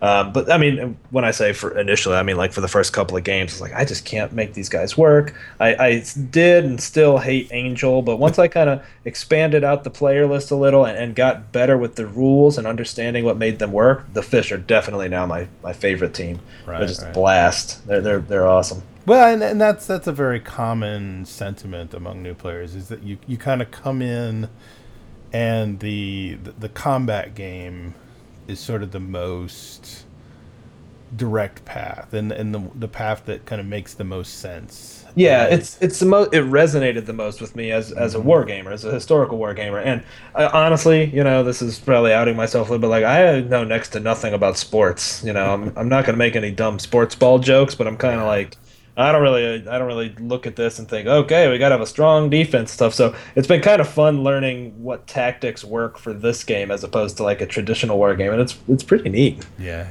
It's a lot of fun. Absolutely.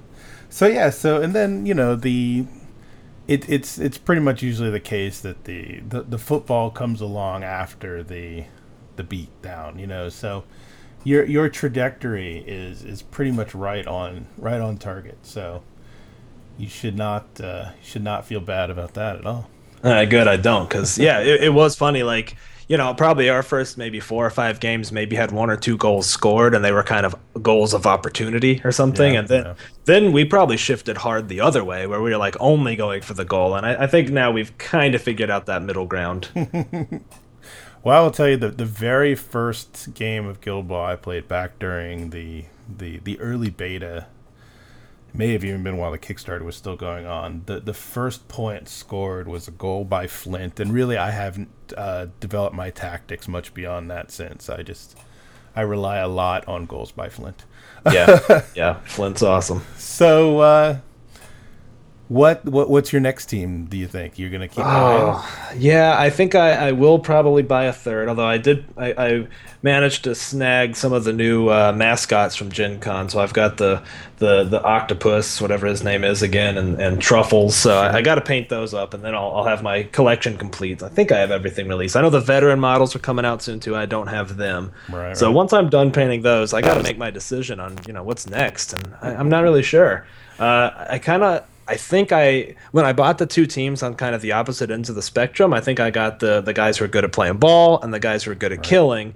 But I think I missed the other piece of the triangle, which is really kind of the control AoE type. So I may go with Alchemist to just kind of round out that trio.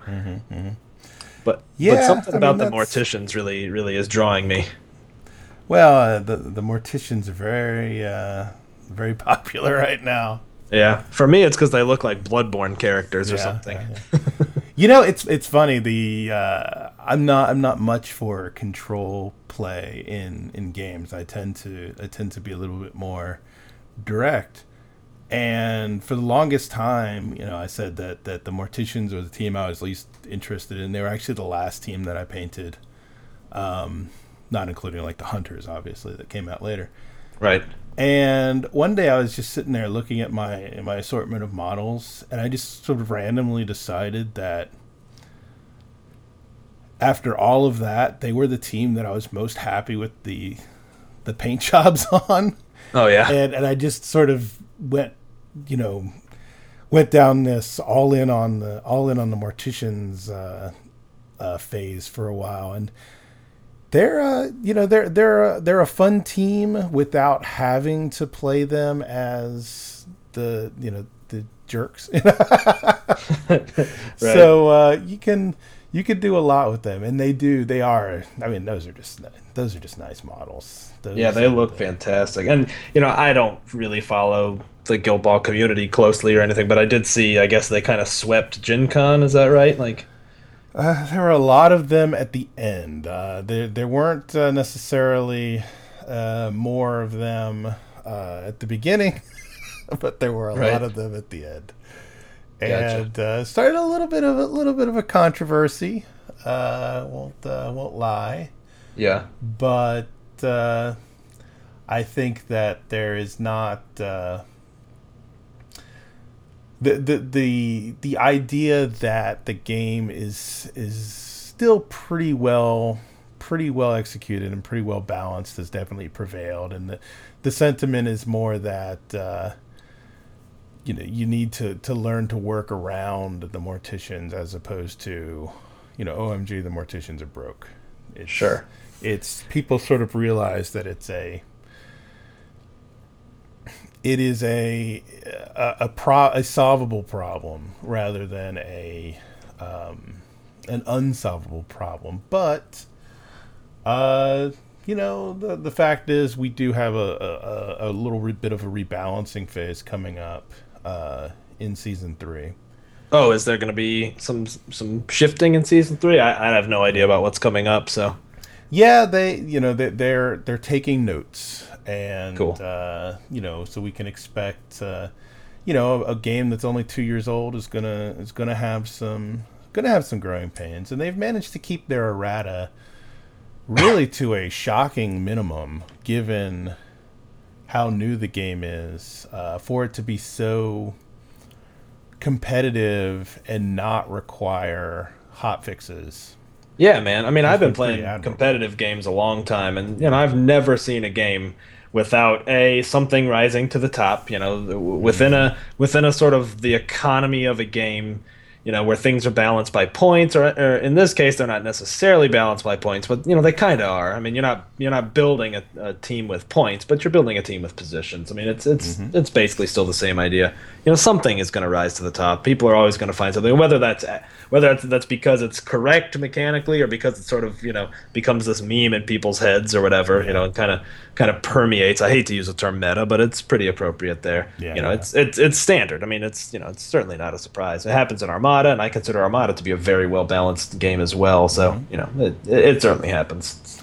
Yeah. I don't think it's anything to get too alarmed about. It's just as long as it doesn't become totally rampant and doesn't get fixed, it can be a problem. But no, and the Jamie Perkins and the rest of the balance guys have definitely got their eye on the game, and if something were to get out of hand, it would definitely be addressed. We would not have a situation where the competition was invalidated by unexpected circumstances. But sure, to their credit, we're 2 years in, and it's not happened.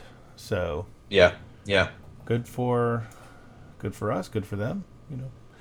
All I know is people still go to tournaments and they still bring a little bit of everything. Yeah, man. Yeah, that's a sign of a healthy tournament game, I guess. So are you looking forward to getting into the tournament scene? I don't know. I go back and forth. I mean, I already play tournaments for other stuff pretty much, and so I feel like in order to be good at a tournament scene, I'm going to need to devote a little more time to Guild Ball, and I would say it's kind of solidly my number 2 miniature game right now. Very nice. So I don't know. It kind of depends. My gaming schedule tends to be pretty hectic. I'm not opposed to it, but I'm also not like champing at the bit for it. I am a tournament gamer. Like, I like playing in tournaments. I like meeting new people and stuff, so I'm certainly not opposed to it. So I don't know what that trigger point would be where I say, oh, yeah, I'm going to go play one of these. And actually, I was thinking about, I live in Richmond, Virginia, so just about 2 hours south. I was thinking about heading up to that one at Huzzah that's going on, I think, next weekend. But there's, my co-host Bill, who is the Northern Virginia contingent here, he would be upset with me if I did not work in a plug for his Huzzah Fall Brawl up there at the Huzzah Hobbies. And that is on October 15th, if my notes are correct. Nice. Yeah. I remember I saw that. Someone linked me that, but I just can't make that weekend. It's actually my wife's birthday. So as permissive as she is about gaming, I think I'm gonna go ahead and sit that one out. But I've been to Huzzah plenty of times. Love those guys. I think Chris is the store owner. He's a really nice guy. Played many a tournament up there, so I'm certainly not opposed to it. Well, hopefully they will see you at the next one. There's you're lucky in that Northern Virginia group was maybe the second real cluster of Guild Ball players in the U.S. Oh yeah, and they've got a lot of experience. They've got a good steady community with lots of bodies playing the game. So you're close to the action up there. And, yeah, that's pretty awesome. That definitely helps. I think I'm on the Facebook group, so I do keep up with kind of what people are doing up there. It's kind of cool, kind of a passing interest, but yeah, I'm certainly not opposed to playing in a tournament for it. So perhaps one of these days I will. Well, groovy. So what do you think your overall long-term prognosis is with Guild Ball? Is it a fad for your group, or do you think that this is something that's going to bite in and stick around? I think it's going to stay solidly our number 2 game. I think Armada is still going to be our number 1. We're all just huge Star Wars nerds and have invested a lot into that game. But yeah, Guild Ball is still. I think it's going to remain probably our number 2, and I think our interest level will wax and wane probably at the whims of Fantasy Flight's release schedule for Armada, and the tournament scene around that. But I think I think it's going to keep going strong, and I can really see the game getting very popular in the States. Sure. And I think we're going to see people kind of catch on to, hey, this is a really well balanced game. Mm-hmm. It's got a really good tournament scene. The cost of entry is pretty low. Very few models to paint for those of you who don't like painting. Conversely, excellent models for people who do like painting. So it's kind of got something for everybody. Yeah. I think Guild Ball will be around for a long time, and I think it'll be around for a long time in my game group. Well, awesome. Well, I do appreciate your stopping by, and it was fun to get a chance to talk to you after listening to you talk about things so many times. Yeah, man. Why don't you let people know where they can hear your other efforts? Sure. Yeah, you can find us on the web at wwpd.net, where we've got mostly historical miniature games, so Bolt Action and Flames of War. We've also got a handful of articles around Armada, some board games and things like that. You can find my Armada podcast at iff.podbean.com, or just search around for Intensify Forward Firepower. It's a very ridiculous podcast with lots of very thinly veiled, not safe for work content, yet it is safe for work. So good. That's our selling point. That's terrible. But yeah, so thank you so much for having me, man. It's been fun to talk about Guild Ball. You've actually got me inspired to go try to get a game in now again. Well, then my work here is done. Yeah, man. Well, thanks again. You bet. Thanks for coming by. All right, so what? Is it my turn to talk? It's never your turn to talk. All right, so all right, 3, 2, 1. I'm leaving that in. All right, so welcome back to the us part of the show. Now that I've completely lost my train of thought, thanks, Bill. We will. You're so welcome. Anytime.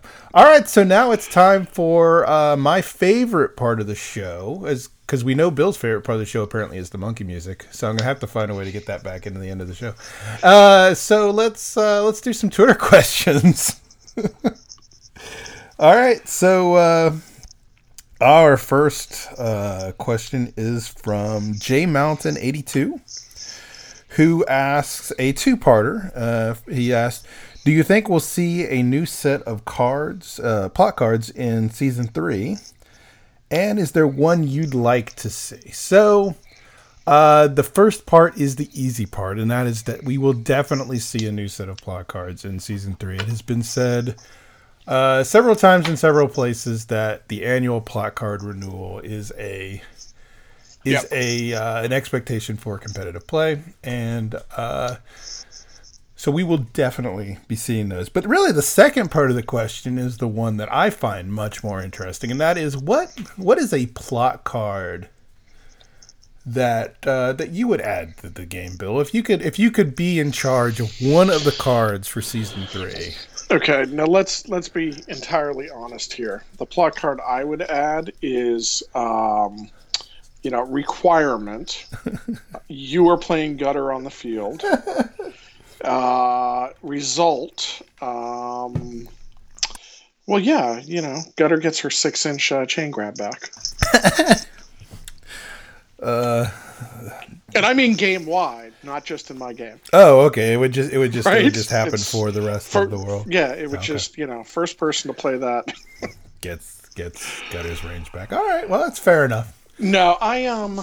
On a more serious note, I liked the move, and I like the move they made from Season 1 to Season 2 on the plot cards. I thought that was very cool. They became a bit more subtle overall, not as direct impacting. I would like to see some of that more direct impact come back into the game. Not necessarily don't touch the hair, but I do know there's a number of plot cards from Season 1 and with Season 1 type effects that were included in the Big League that while they are not taken all the time, are definitely nice little touches to the game. So, more specifically than that, what types of things would I like to see? I like the idea of extra dodges, something that gives an extra dodge in there for something. While the current get it back gives you a momentum, when you lose when you get tackled, I actually preferred the plot cards that. I'm trying to remember the name of the season 1 plot card that actually let you make a counterattack for free. Oh, yeah. little things like that. Instant response, I think. Yeah, maybe a plot card that says, I don't know. Since it's a plot card and it can come up only once in a game and it has to be dealt out of the deck, maybe something that says, if a friendly model is engaging an enemy model and the enemy model triggers unpredictable movement, dodge 2 inches directly towards that model. No escape or something like that. Right. And again, these are things that I don't think would be game breaking, but definitely would add that touch that the plot cards are supposed to bring back to the game.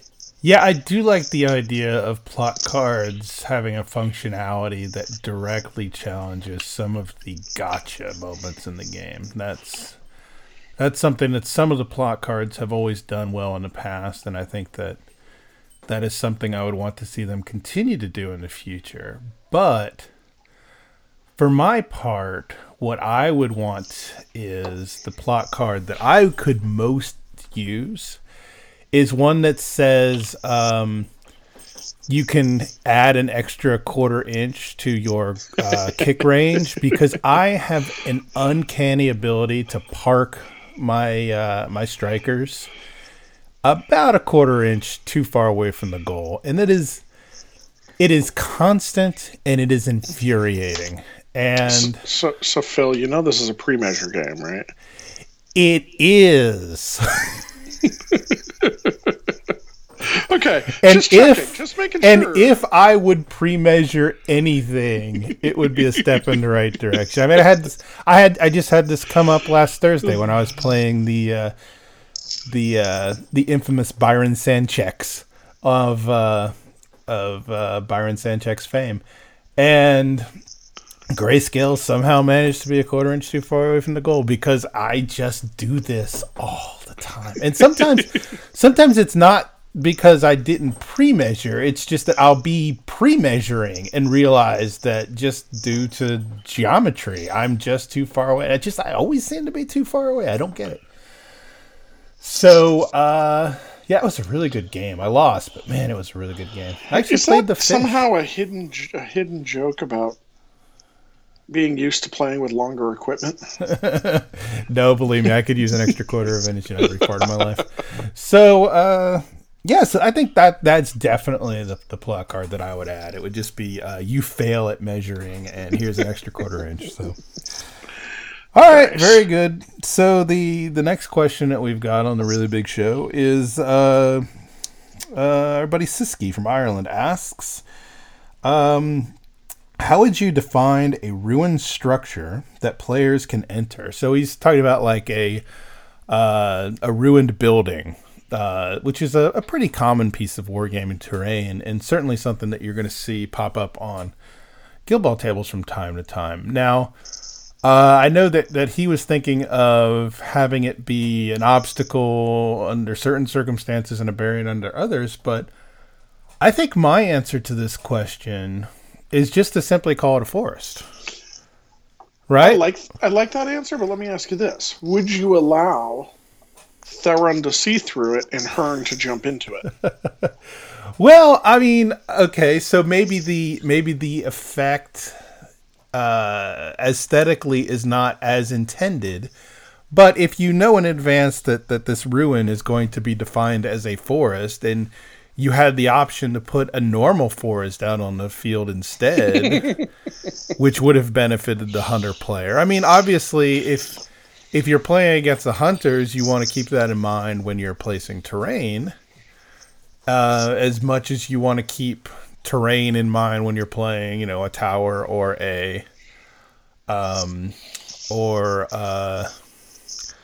what's his face that gives me nothing but fits over on the Brewers? Steve. The fire-breathing guy. Oh, you're talking about Stoker. Stoker. God. Yeah, Stoker. I only sets forget his all name terrain on fire. because he deserves to have his name forgotten. Only because he couldn't. All right, so I had this game against Steve Newton one time on Vassal where I spent the entire game in something like 40-something influence trying to kill Hoist, and I couldn't, and it was mostly Stoker's fault, so I've kind of erased him from my mind. But I had defined the win condition of that game as killing Hoist, and I still lost. So, Okay. fair enough. Hoist is a just forget him. Anyway, and then Alex Hall laughed at us through the entire game. It was good times. All right, so yeah, so I do think that just calling it a forest would just simplify your life so much, and it would achieve the effect. You've got a lot of vertical structure, you've got a lot of irregular, if not random, structure going on, and bad footing. So I think that covers it well. Now, in the game that I just played on Thursday against Byron, we actually had a house on the field, and the foreground houses I use, you can actually lift off the roof and people can go into them. And so we had actually very briefly talked about entering the house and leaving the house effects in Guild Ball, and just kind of decided that we didn't want to deal with it at the time. But I do think that, especially in casual play, where anything goes anyway, interesting new terrain effects is good territory maybe for somebody to do some high quality blogging. I think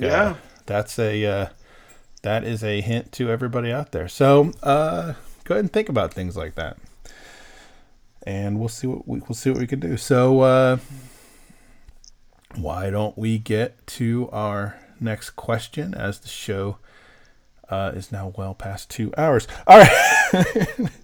So Doc Bungle asks, with the Attritionmen being the Fighting Fish team, who would be in your footballing Butchers team? So, what do you think, Bill? Is this level of affront to nature not too much at this point that we are having?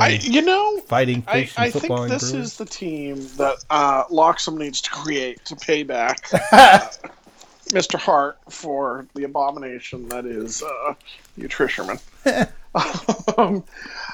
So, you know what? This answer, this answer changes from when we originally spoke about this early on. No, for one thing, we didn't have a second captain and a veteran Brisket, right?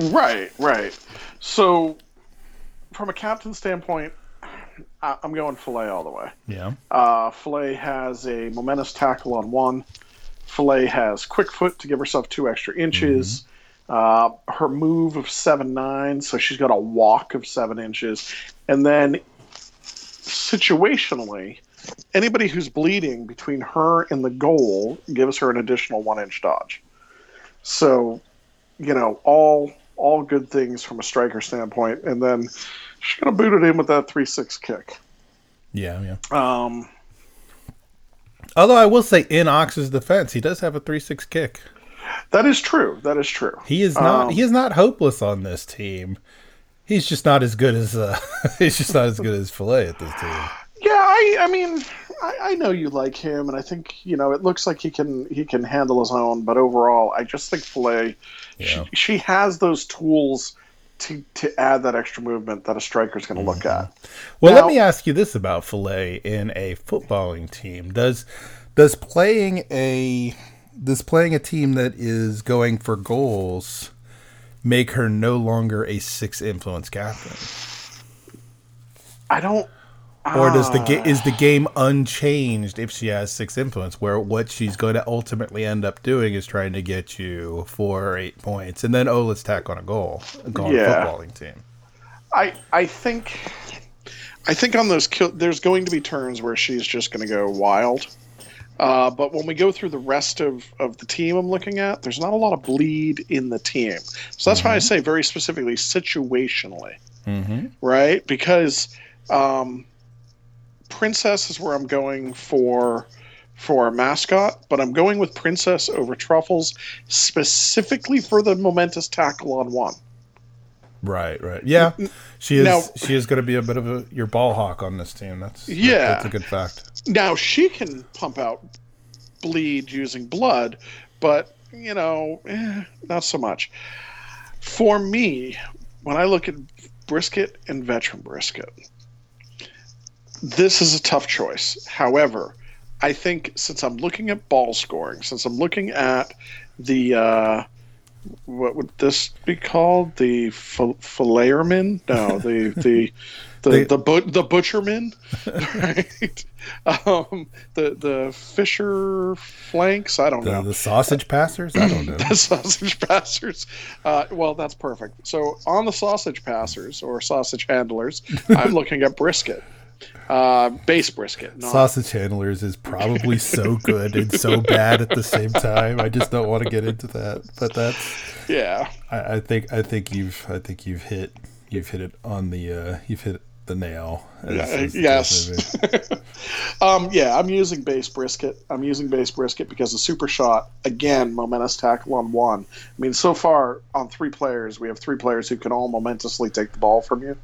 True. Pretty on really easy results. Super shot sends regular brisket up to a 410 kick. We're looking at just a full on striker there, and then unpredictable movement makes her a bit better at that, and Charmail especially make her a bit better at holding onto the ball. You got to put Shank in. Shank is probably your best two-way player in the team. Even though he's only got the 2-6 kick, he is so that people just score so many goals with him already.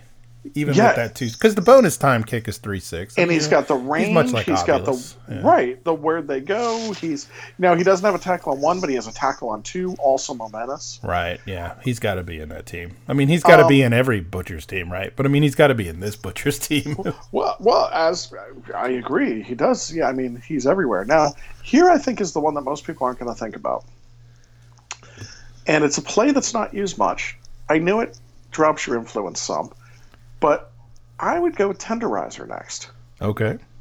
And the reason I go with Tenderizer is Seismic Kick and Rush Keeper. Yeah.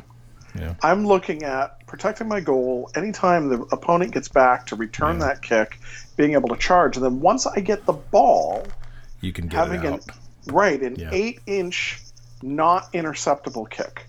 Right, that is a nice way to dig the ball out. I mean, and he definitely have a role in this team because you do sort of have to protect your own goal while your players are out there doing something they're not supposed to be doing. Right. So he definitely is in the conversation. Now, did we ever decide whether we're doing regular brisket or veteran brisket, though? Yeah, I would do regular brisket. I think I would lean that way as well. I mean, veteran brisket does have quick time, which gives her a little bit extra dodge threat, and she does have her cool, above and beyond ability. But at the end of the day, I just generally lean towards old brisket because whether it's because I know her so well and kind of know what she's capable of or not, I think I lean that direction too, to be honest. Yeah. Now, for the last player, I'm actually going to go out of Guild to Union. Mm-hmm. Yeah, I'd be heading that way as well. Probably. Yeah. There is one exception, but we can get into that. Yeah, so I'm looking at Decimate. Yeah, fair. I mean, 3-6 kick, fast. She's got the second wind, which is going to be huge for this team. I mean, she's a really hard one to pass up for a kicking team. Absolutely. And I gotta say, what's kind of interesting here is you basically have 2 guys and the 3 or the 4 women out, and the real question is who gets Princess. I think that is Tenderizer. I think Shank gets the 3 girls, and Tenderizer's left with the dog. I have you not read the fluff, Bill? Okay, you're right. I have. And speaking of, I do think you have to talk about Meat Hook in this lineup because she is a Butcher's player with a 3-6 kick. But right now, her 1/4 influence is just killing her. It's tough, yeah. I mean, she has that momentous tackle on 2. But 1-inch reach and 1 influence on the team. Right. I think Decimate is the better way to go there. Yeah, and the only other argument I would make for Meat Hook is still just that she's the butcher with pushes. Yep. And in a kicking team, sometimes repositioning to open up your lanes is just so important. Although it is interesting to try to do that with pushes instead of dodges, which is the way that most other kicking teams do that job. Right. But having played quite a bit of Brewer Ball lately, running my my Esters with Spigot and Friday and Mash lineup, going the other way and doing pushes to open my lanes instead of dodges to get out of your reach is definitely something I'm a lot more comfortable with right now. So Meat Hook is very tempting. I think I would be looking at swapping her maybe with Tenderizer, because I think Decimate is necessary. I think Shank is necessary. I think Brisket is necessary. So really, it's that last slot that we're looking at. Mm-hmm. And that's either going to go to probably either going to go to Tenderizer or Meat Hook, or if you wanted her, Gutter could fit in there just as well. True. And Gutter, has the momentum. She has a good kick. She's got, she's fast. She definitely fits into this team, and then still acts like a butcher. Yeah, absolutely. So, they can do it. We said a year ago when we talked about this the first time that you could play this team. It was less of a stretch then, and I think wasn't the question we had something like, is it harder for butchers to get 3 goals than it is for fishermen to get 6 takeouts? So we kind of talked about this concept back then with that question, and I still think that it's easier for butchers to get 3 goals than fishermen to get 6 takeouts, even with the attritionmen. I mean, they're still a team that wants, if not needs, to score a goal or 2. They just make it as painful on everybody as possible. Exactly. So I do think this is actually the easier ask on butchers, and I do think that they've got the personnel to do it. I mean, we just did that, and the way things stand right now, we only were including 1 union player. So it's not even like this isn't a thing that the butchers can do. Right. So, I think it'll be a fun team. It would be a fun team to play. As I went into before, just because you put a union player on there doesn't make it not a butcher's team. No. The point is just that it's not beyond the brief of the butcher's players to play this game. Absolutely. Well, all right. Well, I think that is those are our 3 Twitter questions for the week, and I don't want this to become a death march of a show, so I think we're going to go ahead and wrap it up there. So, Bill, thanks for coming and making a podcast. And Phil, play that monkey music. I'll find a place for it. If I would make the effort to renew and refresh the club and tournament list, we'd have a lot more reason to play the monkey music. But I will find a place for it nonetheless. All right, my friend. Thanks for coming in, and we will see all of you, our lovely listeners and ugly ones too, and in a couple of weeks for more Guild Ball Tonight. Knees up. Watch the knives. To join the conversation, comment on the show post at guildballtonight.com or email us at guildballtonight@gmail.com. Phil can also be heard on the Game Punting podcast. Bill can also be heard on the Gamers Lounge podcast. Check them out on iTunes. Also, feel free to give us 5 stars on iTunes. Every little bit helps. But when you do, don't write a review of the show. No. Instead, just tell everybody why you love Flint so very much. Guild Ball is property of Steamforged Games Limited. The views and opinions expressed by the host and guests are their own and do not represent the official position of Steamforged Games, Yo-Yodyne Propulsion Systems, Aperture Laboratories, or even the other hosts and guests. Dogs barking can't fly without umbrella.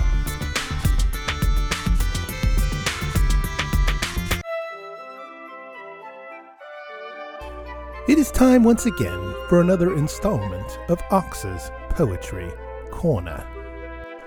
Butcher's kicking team. That is not what we do, dude. Get back to fighting.